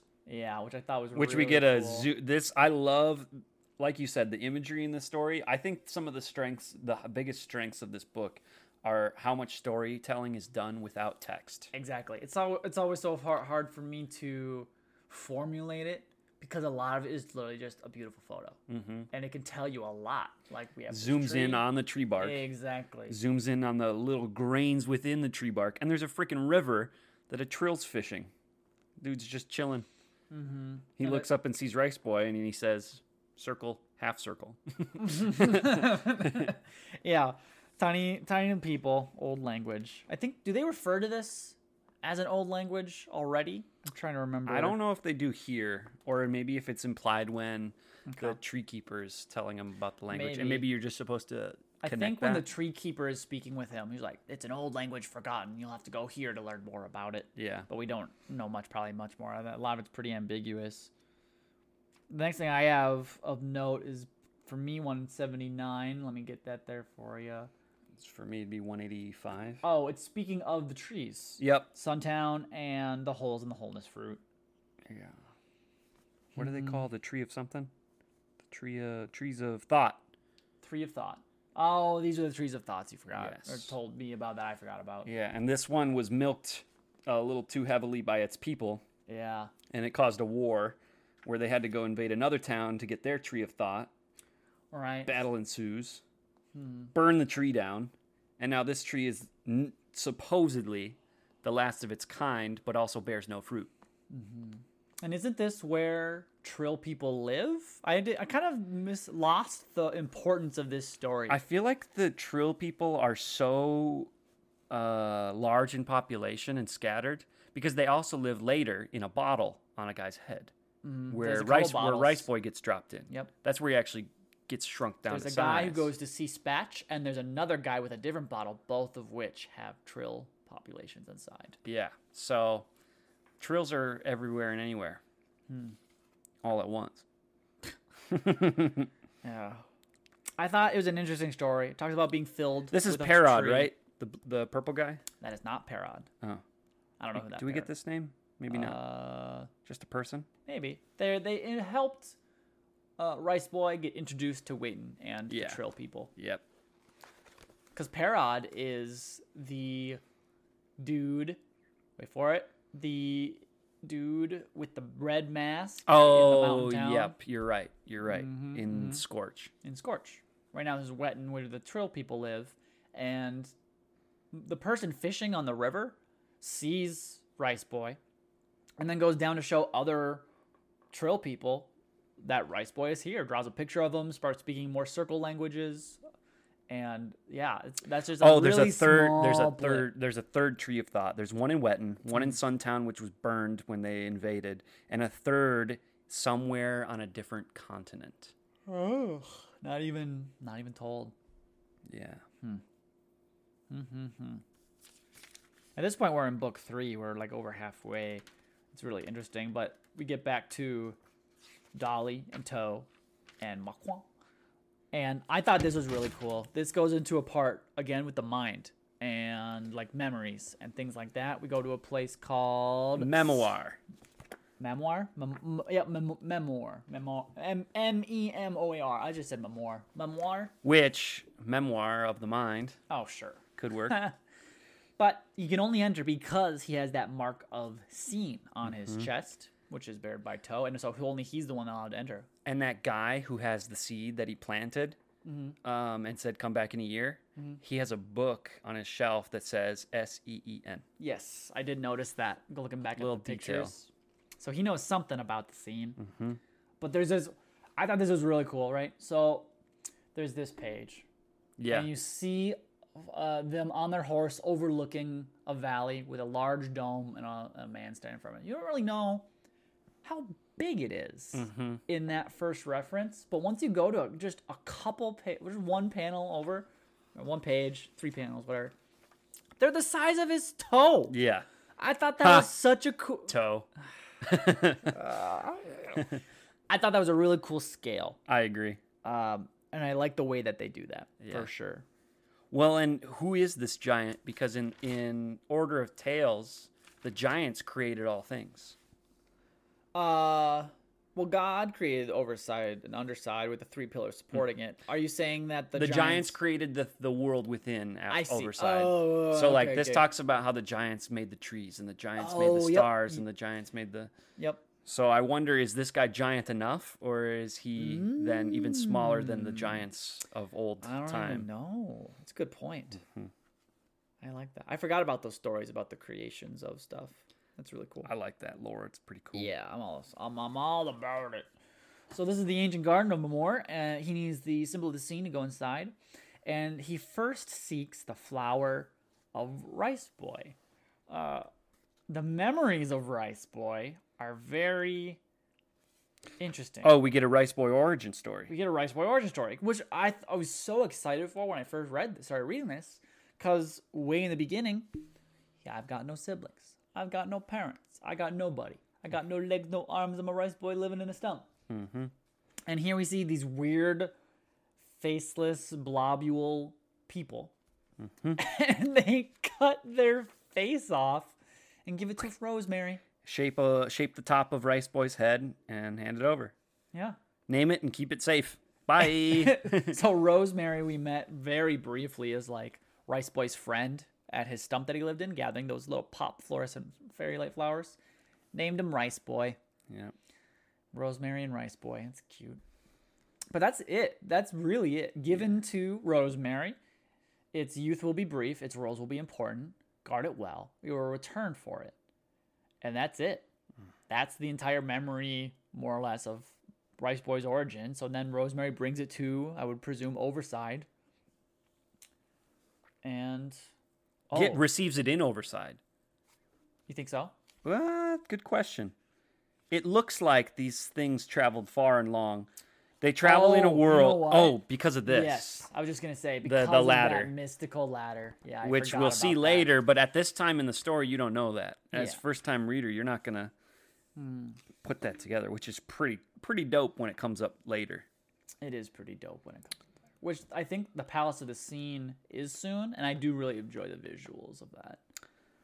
So then, after seeing Rice Boy's memories, Toe gets his own memory flower, and he watches his brother get taken by a bleach beast. Yeah. Which is how Garund lost his brother. So there's a little connection between the characters and how they've lost a loved one. We don't really see the little one die to the Bleach Beast. Correct. Oh, wait. Yeah, never mind. No, it's brought away in his mouth. It does take him away in his mouth, I suppose. Yeah. I don't think he died. He doesn't eat him. Because we'll get to it later again. I keep saying that. But the person who is in charge of the Bleach Beast says it's not meant to kill. Right. That's actually a question I wrote down for later. Because Garen finds that out when he goes to actually meet the Bleach Beast. And it's like, oh, I didn't kill him or something like that. Or he has served a different purpose. And then that's what it was. And then he's still there. Spoilers. Yeah. But then we never hear about Toe's brother. What happened to him after the Bleach Beast took him? That's a good point. It's left unresolved. Yeah. Toe rips out his memory flower, super angry. And then we scene change to some douchebag with a flag. Honestly, irrelevant. I don't care about him. Yeah, this piece was like a plot driver. Yeah. I mean, he takes Rice Boy. Rice Boy gets swallowed up by a lizard. The guy kills the lizard and says, "Well, you still got swallowed by a lizard on my land, so you're a traitor and we're gonna execute you." You basically have the Prince Charming Ditz who doesn't know anything but is brave and courageous enough to like move forward, but is dumb, so they don't actually know anything. Yeah. And their trusted squire ends up telling her like, maybe we should not do that. Yeah. And then they do that for like 10 pages. Overall, it's kind of cute. It's kind of funny. They find Rice Boy and move him along a little bit further. But I didn't write any notes on this guy. All I wrote was that that he was just a jerk that took Rice Boy on a different route for a time being. You know what, though? Now I'm looking back at it again. His squire looks like Humpty Dumpty. He does. Just straight up. He does. He's really smart, though. And he has the cutest little smile when they part ways. Yeah. But then we get a textless, well, at least outside of Trill language, textless couple of pages on the Trills just picking some fruit, having a little conversation with an apothecary or a brewer, making something with the fruit. And then we zoom out to show that these Trill live within a bottle on this guy's head. Yeah. And this guy is in a council with Spatch, the king of Sunk. Spatch the second. Spatch the second. Yep. Proposing something. Well, my friend, what do you think of my proposal? And essentially, I don't really understand this guy either. He was like evil and political, but like I didn't know what he was doing for us. He's offering him money. He's offering him his army for a supply of Philarmium, the ore which can be found only in your swamps. So they seek the ore that Spatch II has within his kingdom, and in exchange they'll give him an army for what's now referred to for the first time as a war that's coming. Yeah. War is coming. Up until this point, you don't really realize that like there's a big battle. True. As much as just kill Rice Boy. I felt like when the war came, it was sudden. Yeah. But I guess it is being planned for right here on page about halfway through the story. Yeah. I guess that's a really good point, because the way that Spatch wrote his, what's it called? His will and testament. You know what I mean? Yeah. It was supposed to be a lot about keeping the kingdom forward and preventing any future fulfillers. I wonder if it included the tales of the pillars and the war for the third that was lost. And so Spatch the Second is trying to do his Spatch the First's justice, build an army, find the pillar. Yep. Be the ruler of everything. Be the ruler of everything. Yeah. Golgo shows up. He complains that he didn't kill Toe. It's pretty great. Yep. And then they both leave. And then we get back to Douchebag McGee. And he turns out to just also be even more dumb. He's like, oh no, is this a test? Rice Boy, you're a fulfiller? You're like super powerful? Are you going to use magic on me? And Rice Boy's like, yes. Yeah. Yes, I will use magic on you. I actually like this point because the entire time Rice Boy. Wizard Rice Boy is pretty like go with the flow. Timid. Yeah. At this moment, he's like, I have shit to do. And he kind of does have a little bit of a change of character from what we usually see. A little more confidence. Douchebag. Yep. which is pretty good. I am a mighty wizard from Magic Lands. Yeah. I am a great and terrible. I am called Rice Boy. Free me or you will be destroyed. And they both like cower. Yeah. Like he's serious. And he hasn't done anything to prove he's a wizard. He's just some idiot dog. Yeah. But he pretty convinces fun. he convinces the guy to take him to Backtown to find this this Parod, which he's been looking for so long. Yeah. At this point, he's been looking for Parrot for a while.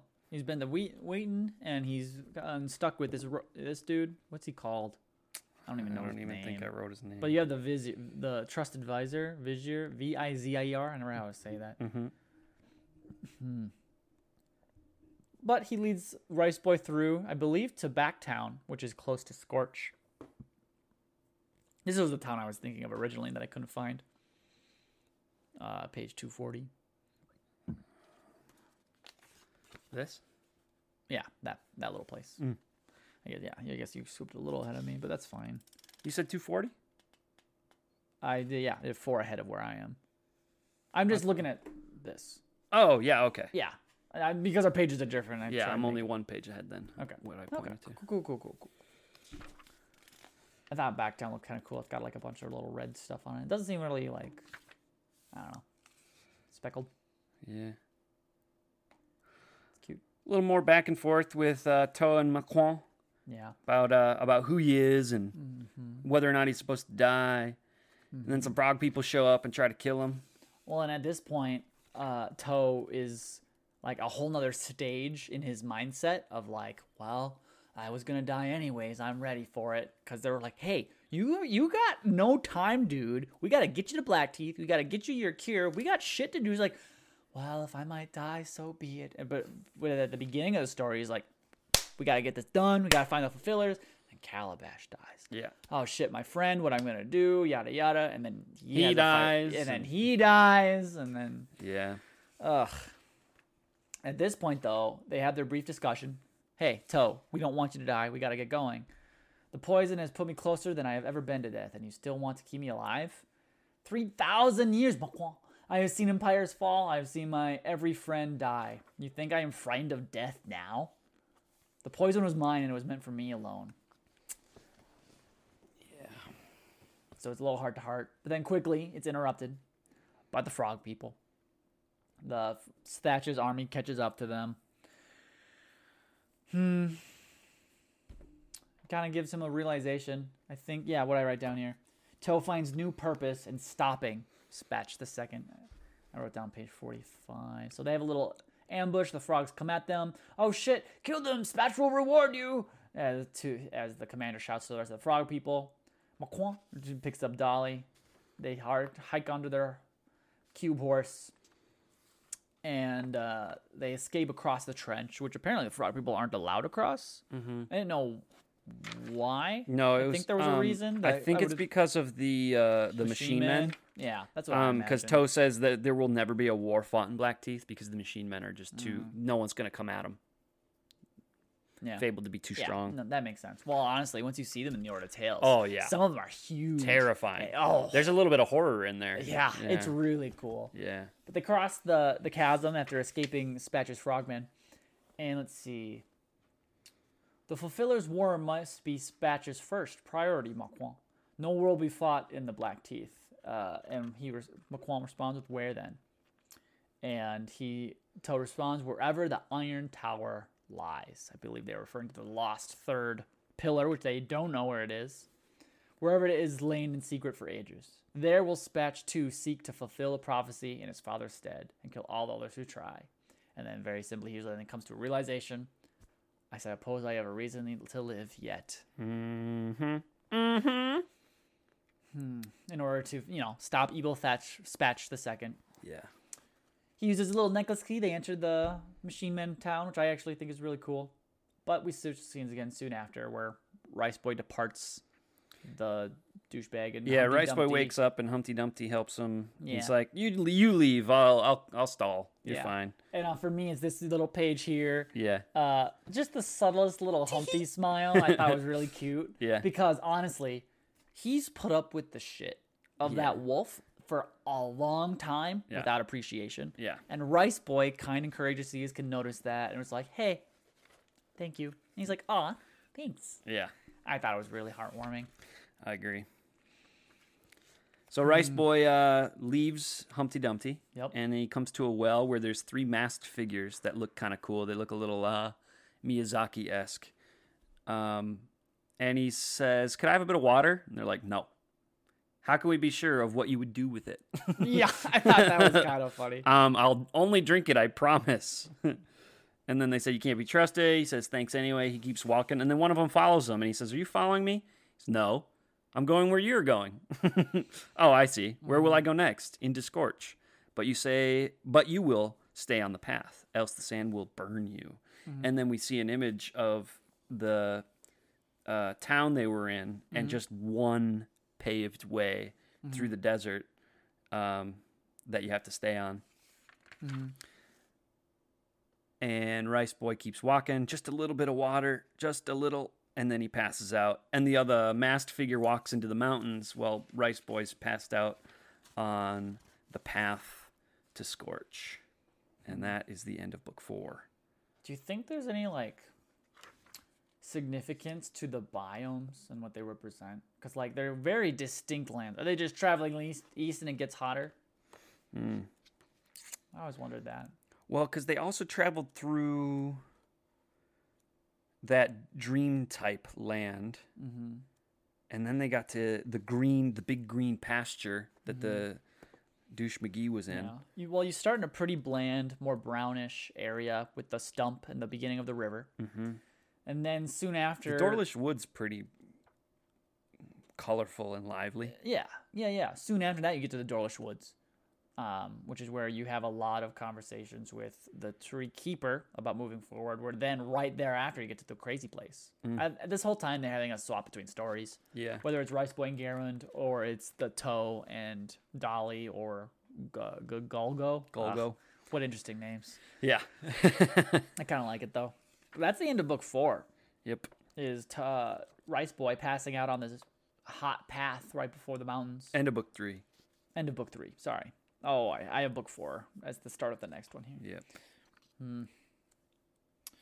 Well, Toe finds new purpose, which I think is nice. Rice's Boy is on his way to meet Parad, which is nice.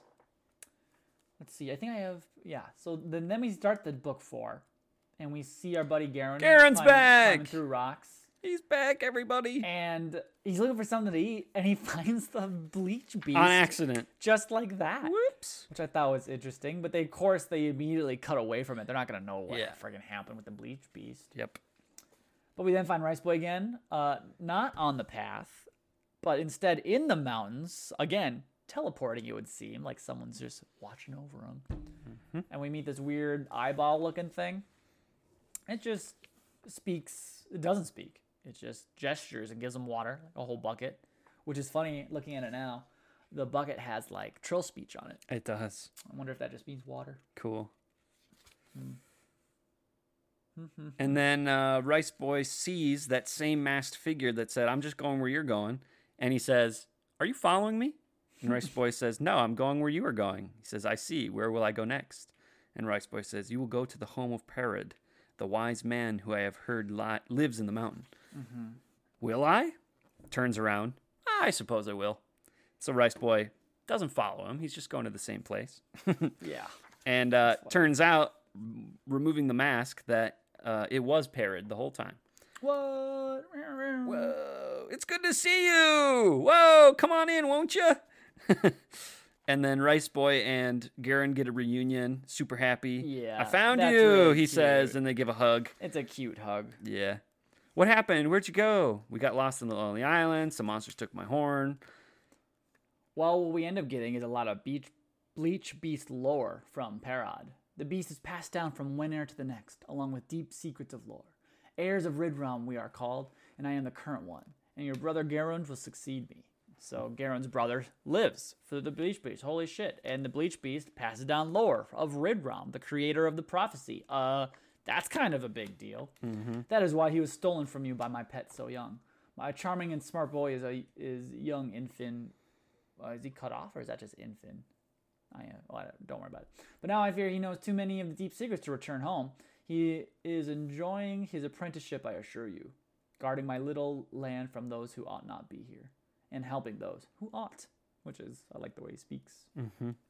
But that's actually really cool with the Bleach Beast lore, is that the ancestors or the predecessors of Ridrom, the teller of the prophecy, all have Bleach Beast as their pet. It's all connected. Which is really interesting. And so Parrot takes Rice Boy into a chamber, another color change in location. And Rice Boy looks down into this well that has a fish eating a snake. And that actually becomes very important quite soon. Oh, that's all I got. Oh, okay. The next thing I had written down of note for me was we meet the Trills. Or no, what do I have here? What page are we on? 273. Well, you have that weird fish eating a snake, and Parrot gives a little bit of information on the Trill language. We've alluded to it a little bit. It's shown in the Wetton village with the bottle people. It's a weird circular language, and it's just said it's spoken by tiny people. Trill folk, they are called, and the language is the Trill tongue.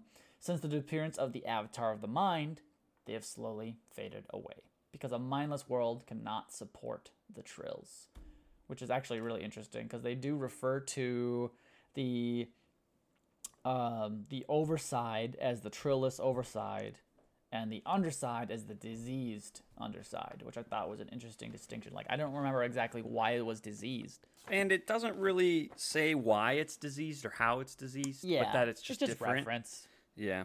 That was kind of cool.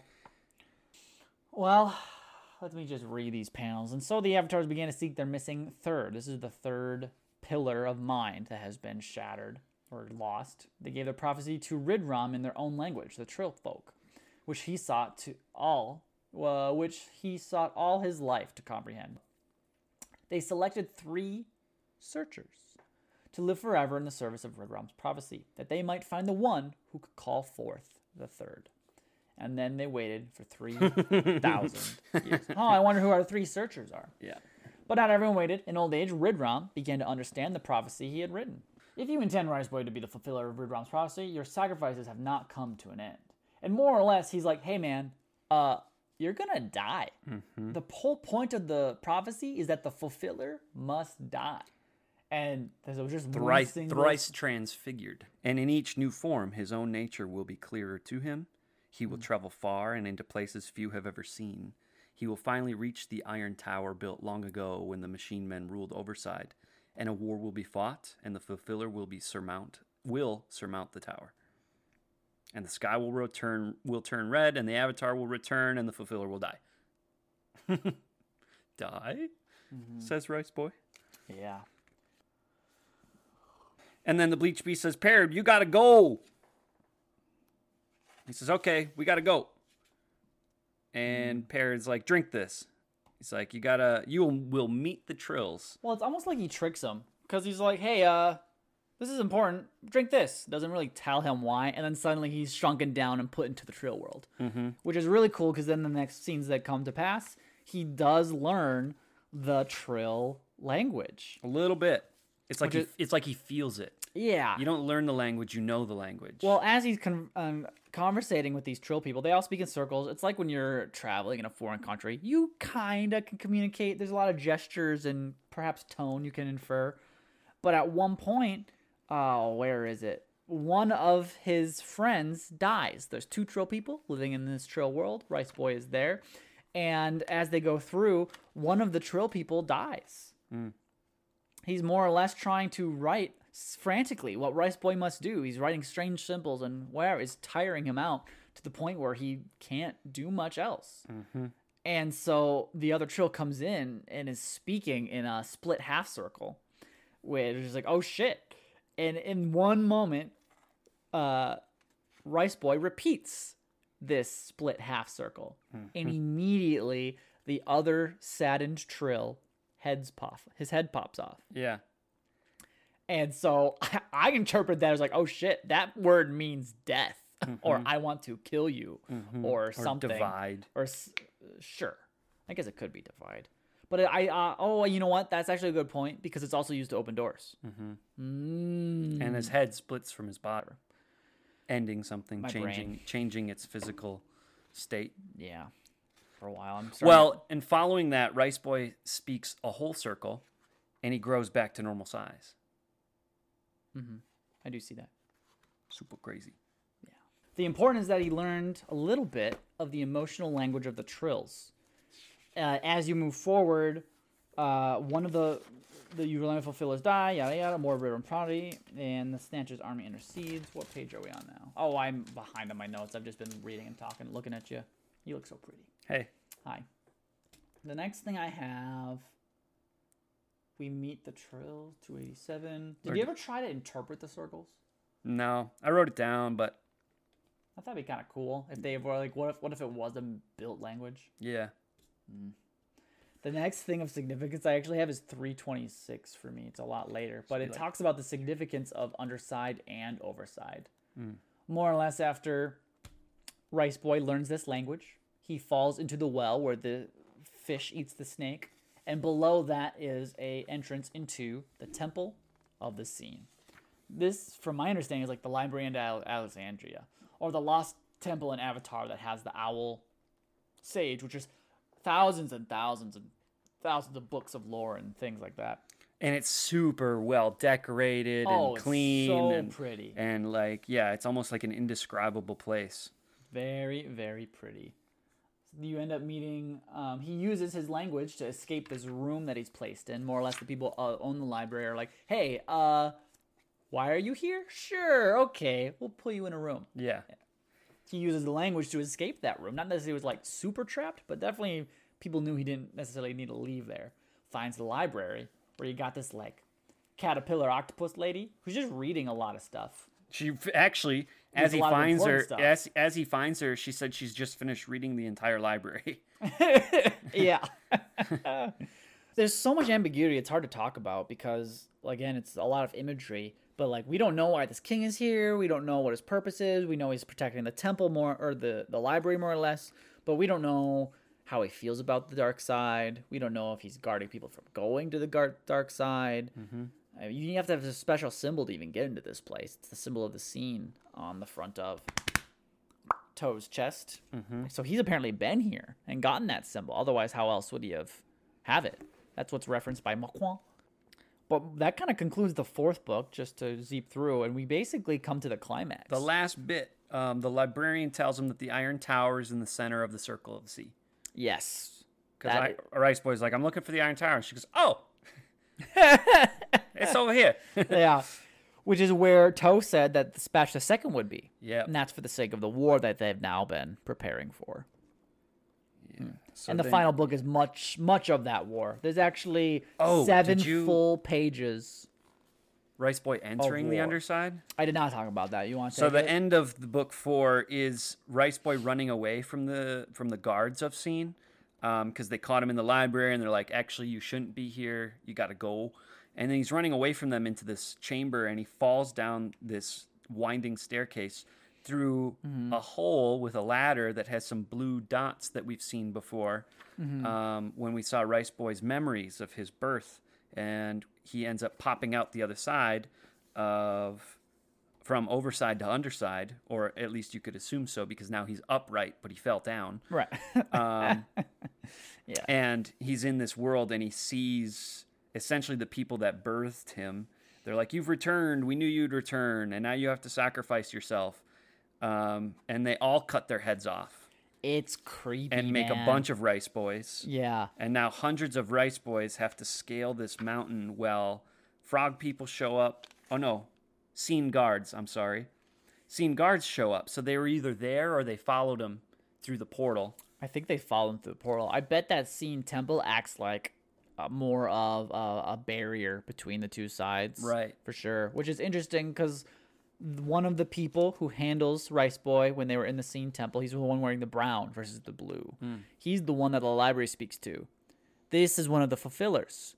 The leader might wish to keep him here so as not to spread the lore, but he must fulfill the prophecy. Do not let him be stuck here. And the brown clothed temple dweller, they don't have names.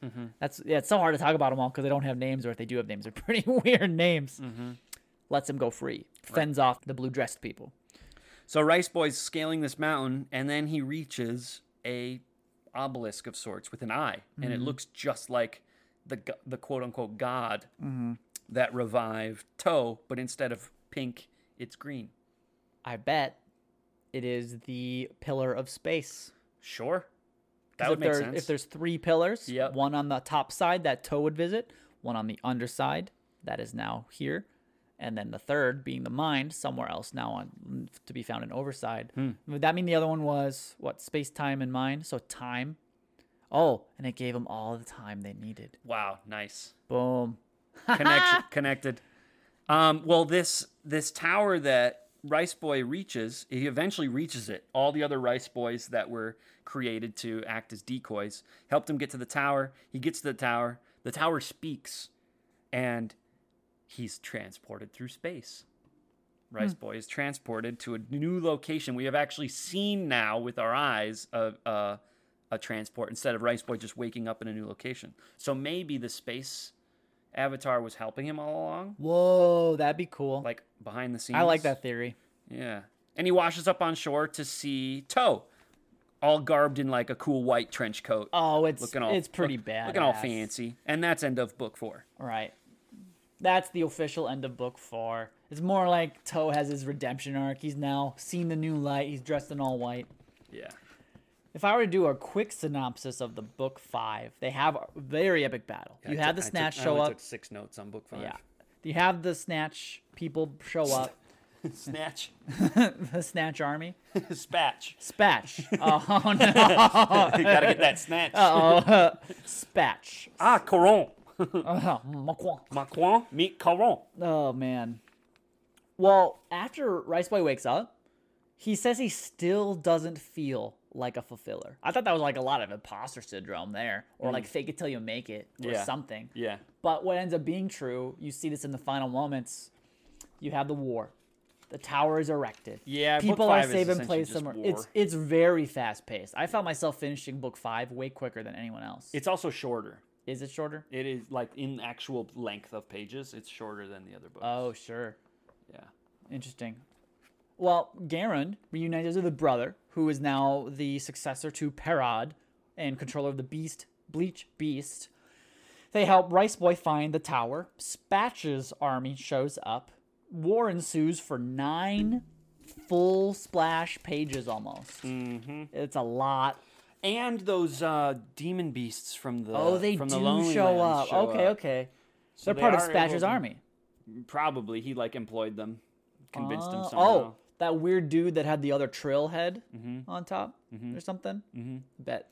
Oh, that's his army. Maybe Nice. because yeah. Because he said you can have my army if I get the fur filament, Yep, whatever. The yep, heck exactly the ore that. is. The next thing I have, 382. They start war. 7 full pages of war off to 388 more or less. Let me count here. Oh, full splash pages. That's a lot. Oh yeah. The Horned people of Stone Palm show up and also aid in the battle. And right at the point where Spatch's army really shows up with Goggle and a lot of war ensues, you get a full splash like this with guns, lasers, and swords, all sorts of races clashing together over the Pillar of the Mind. And finally, you have Rice Boy use his Trill speech, and he divides one of the Spatch frog soldiers. Yeah. Which He I thought has was his arm raised, and his arm gets cut off as well as his head. Yeah, everything like above a certain look point. Overside, underside. Overside, underside. Oh, ha, ha. Ha, ha, ha. Macron. Oh, how And he says to the sweet. frog people that his king's an imposter. Yep. Um, Actually, there's a really good place that he speaks. I wanted to read it. Battle ensues, and they find a tower. It erects from the ground, and one of the leaders, I think it's Spatch II, in his adorned general outfit, it says, "You will not speak of Spatch like that." Oh, so it must not be the Spatch, the king, but it's one of Spatch's generals. no, this is Spatch II, I think, speaking about his dad. Oh, You won't speak of Spatch that way. Spatch and Spatch II. Also, he's a narcissist, so he could easily just be saying, "You won't speak of me that way," but he says Spatch. You don't talk about Scott that way. How dare you? It's possible. But Spatch lookalike says, in his book, it is prophesized. It will happen now. And Rice Boy says something actually quite wise. Who are you to say which prophecies are true and which are false? They are just written words. Which actually reminds me of East of West. Because I haven't finished it yet. They have the prophecy, Yeah. and it's often debated how it's interpreted. They're just words. That's how they're divided, is because they think of They think of it prophecy as differently. a different thing. Yep, exactly. That's how religions divide over Yeah. how you worship and which book to Then read. you get into theology and mythology and all the different sects of culture and praise and religion. Deep. All right, we're almost there. They know nothing more than we do, yada yada. But more or less, he says, nah, bruh. And instead of killing Rice Boy kind of dodges out of the way and he hits the tower. And his sword gets stuck. And the sword gets stuck. Just like magnetized or something. Yeah, just as this happens, Toe shows up and thinks that all of this is foolish as he strikes lightning at Spatch. And they fight. There's more fighting, more arguing. He yells at Spatch, "You will not stop it." He's all bloody at this point where Toe overtakes him quite easily, actually. And Rice Boy's all watching this from behind. And suddenly he begins to tell him, "Toe, you have traveled long and far. You have reached the Iron Tower. You've changed form yet thrice."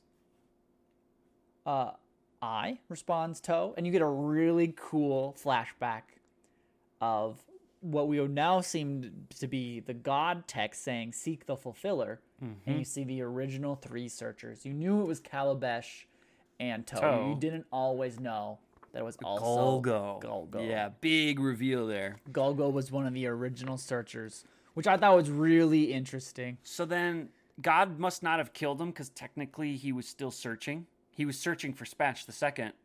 Like he was working for Spatch the Second to find the Fulfillers and kill them. Oh. So he was still looking for Fulfillers. Interesting, but now to kill them. But just not for the same purpose. Interesting. Because, yeah, if that's your theory for why Calabash was killed was because he stopped searching. Because he stopped searching. Why wasn't Golgo? Well, he was. He was searching. He just was planning on killing him. Seek the Fulfiller. Bring back the mind. And I will give you unending life. Yes, we will. Yeah, that's crazy. So more or less, Toe reflects on this quite heavily. It was me all along, flashbacking through, and it was me? Holy shit, so many years? All along. No, it can't be. And Rice Boy is the one who speaks. We both have fulfilled. One of us must die now. By none other Golgo. than Golgo. He killed him again. Kills him again. Honestly, I was pissed. I remember yelling. I was like, "Oh, come on!" Yeah. But there's still a little bit of power left in Toe, and he sends a great lightning bolt to charge the Iron Tower, and more or less you get Sauron sprung to life. Yeah. Which is kind of interesting. Yeah. And then the tower speaks in an ancient cursive dialect and rises the blah blah blah. The words of Ridram have been fulfilled, and the Avatar of the Mind, Reign of Mind restored. has returned. And then lightning. Lightning. Rice Boy gets just a moment to hug without arms. Toe. And then he wakes up in his home. Oh, Was it all just a dream? Oh, gosh. No, it wasn't all just a dream. No, because when he goes to, what is the name of that bar? The child. The Hideous Child? The Hideous Child. The bartender's crying and puts a rose down. Yeah. And there are 3 gravestones. Calabash, the One Electric, and Angel Eye. Yeah. Garund and Rice Boy have a drink. Yep. And they go their separate ways. And scene. That's the book. That's a lot of a book. I knew we said we would talk long. My original guess was an hour and a half. Yeah. It's longer than that. Yeah. But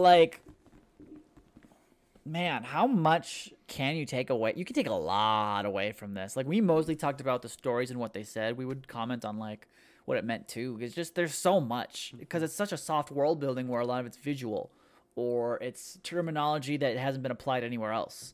You're like, okay, what does it mean? You know? A made-up language, new races, a bunch of named characters that still have some depth. Some characters, they don't have any depth. They're just there as a driving force, like the douchebag McGee. Yeah. He needed to be there. He did. Otherwise, Rice Boy wouldn't have ended up where he was. But like him compared to the Tree Keeper, Right, exactly. very important. Parad was also very vital. He's a fucking successor of Ridron. So Parad, when he lets Rice Boy go, he says he'll stall the frogs, and he stands up there and says, "I'm going to kill you all," and then he gets shot in the head with an arrow and dies. Yeah. Is that? I felt like he was going to do something, but he just gone.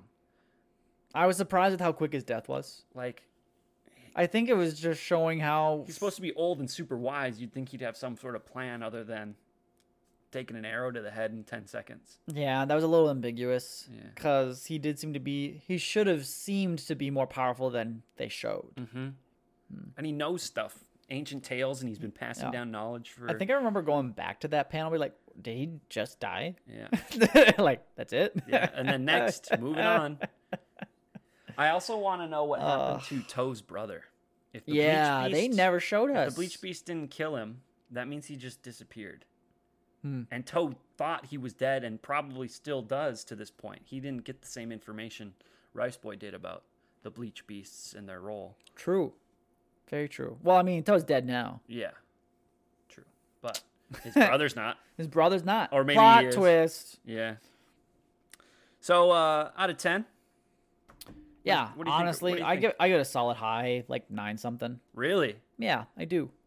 I'm like I said, I'm a sucker for that soft, ambiguous world that's full of fantastical things that don't need to be explained. Instead, you could just always ponder them with curiosity. I would have said like a 7.7. From the hip. Yep, If I broke it down, took a rubric out, and sure. gave it notes, I might. Yeah, well, I don't read as many comics, I think, as you do. So, like, East of West, I put way up there just because I read it and I I liked it. also put East of West. Yeah, okay. Fantastic. Yeah. This, I think, has a great storytelling, but it's a different type of storytelling. Sure. Yeah. Which is why Will and I came up with the rubric originally, is because you could like a story more, but it might rate higher. Or like rate lower or higher based on like quality, measurable qualities, as opposed to like a feeling. So I like the from the hip rating because it's how much did you like it? Yep. But then how would you rate it as a book, like Okay. compared to other books? From the hip, I give it 8.59. And as a rating compared to other books, I'd probably put it as still around an 8. It's pretty strong. I think it's really strong. good imagery. I like how Evan Dom uses landscape photos. That's my favorite thing to in change comics. your scenes or to move a character Yeah, through, like progressions. even panels. when he gets to Wheaton and he's walking through that deserted town. It's like we hadn't seen a town like that yet. Yeah. And now it just is that Wheaton's there. Yeah, I feel more comics telling needs transition panels. Versus just, all right, this is where we are now. All right, this is where we are now. Which sometimes it works, for sure. You're in a fast-paced setting and things, which I think a lot of comic writers and organizers are getting used to incorporating. Is that type of scene transition. Some know how to do it, some don't. But I feel like the ones I've mostly read, I'm always disappointed in that there's not as much just transition scenes. I got to read more comics, probably. I agree. Yeah, I would recommend this story to others. I would if someone recommend else this wanted a story to book to others. read, I'd ask them what they like. If there was anything in even the vein of fantasy, this is a book I would pass out. Yeah. It's easy to read. It wasn't challenging, but if you want to break it down, you can talk about it for a couple hours. Yeah, exactly. And this was Evan's first book that he actually wrote, at least online, for this world of Overside. Because the other one we said we read was the Order of Tales, and there's still many others. You have Vatu, which is a 3-book series. And what's this? Oh, yeah, I had it up here. The Vatu series finished with 3 books. They actually have one that's being worked on right now that has a weekly release called The Third Voice. Is it in the world of Overside? I don't believe so. It says it concerns an invented world in a state of apocalyptic crisis and the precarious lives of the many people therein. So more or less very rudimentary description. I'm literally just on his page where you can click on the... Riceboy.com. Right, yeah. But this is what some of the imagery looks like. Oh, he's increased his skills there a little bit. Yeah, it's got more detail it than his previous works that we've been reading. Yeah. So, but it's very cool. It does seem to have... Oh, actually... Look, if you have some imagery here that looks like the scripts, I'm sure it might be adaptive or related to the universe in some way, unless it's just his style now, which I wouldn't mind at all. but it wasn't stated anywhere like the other stories were. Yeah. Like directly related to Yeah, Overside. yeah, I think he would probably, considering the other ones reference each other, he probably would have if it were Maybe. within the same world. But it gives you a lot to think about on power and prophecy and what Roles in life, who you are. Yeah. A lot of purpose. What you're meant to do. Yeah, purpose. Because they give a lot of purpose to even the little characters, like the tree keeper or Parad, or even Garen's brother, who wasn't seemingly very important at all. Suddenly they're the heir to He's Parad. been important this whole time. Yeah. We just haven't seen it. Exactly. There's a lot of cool little connections like that are really cool.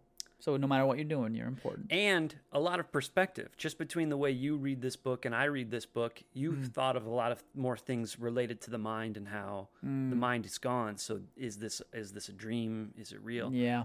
Whereas I was taking it a little more face value with the panel, for the God, for example, which ends up probably being the time avatar. Like, I was like, oh, there's text and there's a stone. The stone's speaking. You were like, well, I thought he was having an internal monologue, a dialogue with himself about who he is and what he's even doing. I always thought it was weird. I think yours is more accurate. What's my task? Yeah.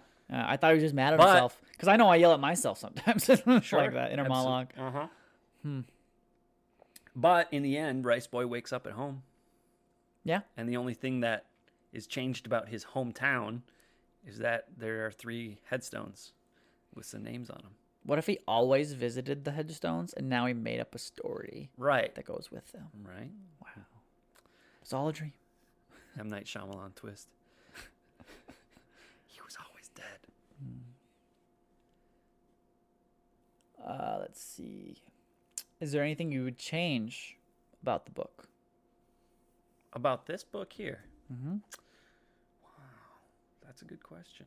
I think this book deserves to be actually a little longer. I think another 100 pages would have been nice to maybe tell us the answers to some of those things. I love movies that are open-ended where I walk out and I say, yeah, this is what I thought the ending was, and you say something completely different. And neither one is wrong because the book the story allows for that. That's nice, but I also want to know more of this universe. Yeah. I feel like now that I've read Order of Tales and Rice Boy, I want to read Vaatu just to see if I can get more depth to the universe. Yeah. It'd be cool to see something like what Toe's brother ended up doing, and maybe that's a whole story in itself. Maybe.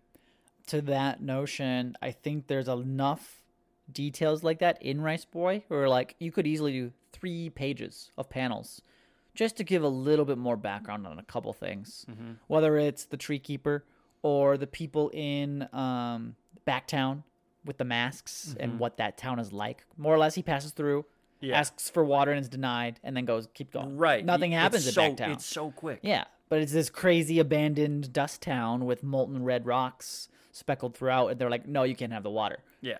We don't know what you're going to do with it. Yeah, and so that's something like that. I think I read through this in 2 sittings. Like, it's quick. It's very quick. It's an easy read. Yeah. Which is good. I also like that. I mean, maybe it's perfect the way it is because you can read it quick. There are some questions, but you don't need to know the answers for it to be enjoyed. Do you think the Order of Tales could be done in a sitting? I did it in like 3 hours total. Okay. 3 hours total. Yeah. Yeah, because the thing about they're thick books. Like if you look at them, they're kind of intimidating. Yeah, but they're graphic novels. Rice Boy's like 450 pages. Yeah, and Order of Tales is like 780. Right, but that's imagery and graphic novels. There's a lot of that fill and big panels. They're not little panels, so there's a lot of page turning pretty quickly. That's a good point. No, I really liked the book. I'm sure like you. I think you liked it more than I did. But I don't think it takes away from the quality of the book at all. Yeah, I think I'm biased. I will read this again. Yeah. I read Order of Tales. I finished it today. I'm already looking forward to reading it again because there's more stuff to expand on. This is the second time I've read it. And the first time I read it, I was like, oh, this is pretty awesome. Second time I read it, I was like, oh, now that I've read Rice Boy, like this is even more awesome. And now we're picking up on things in Rice Boy and talking about it that we've missed. Like, what did I miss in the 750 pages of Order of Tales? Where I'm like, oh man, Details. yep, Yeah, details. I do like that a lot. I could only imagine what his future works have. Yeah, I'll read Vaatu for sure. Yeah, you were talking about this earlier, but like with video games, right? And there's all the extra collectible stuff. It's nice when it's not daunting, but it's also nice to get the little goodies. Yep, Let's see what you can find. exactly. Yeah. So to answer the question, I guess I don't think I would change anything. Okay. It's not perfect, but I don't think I would change anything. Yeah, no, that's fair. I like that answer. Yeah. Well, I think we're going to wrap it up. Wrap this up. Thank you so much for listening. We didn't have too many people discussing with us, but that's okay. We'll get you next time. We can always find us on all of the socials. There's Twitter, Instagram, Discord. You can email us at ourtastypodcast@gmail.com. With our Patreon, you can now be a $1 supporter to join our Discord. We will be posting free access for this episode. So then, come The Expanse. There will be The Expanse coming March 6th. We will no longer be offering that Discord to you to help us join out. It'll be behind that $1 a month paywall, which, let's be honest, come on, $1. You love us. Stick around. It's great. Spend $4 on one coffee on one day. Yeah, exactly. If you got any comments, questions, concerns, additions, or deletions, let us know. We're happy to listen. And we'll just keep talking about things like we talked about. Couldn't have said it better myself. Thank you. Yep. Bye, everyone. Bye.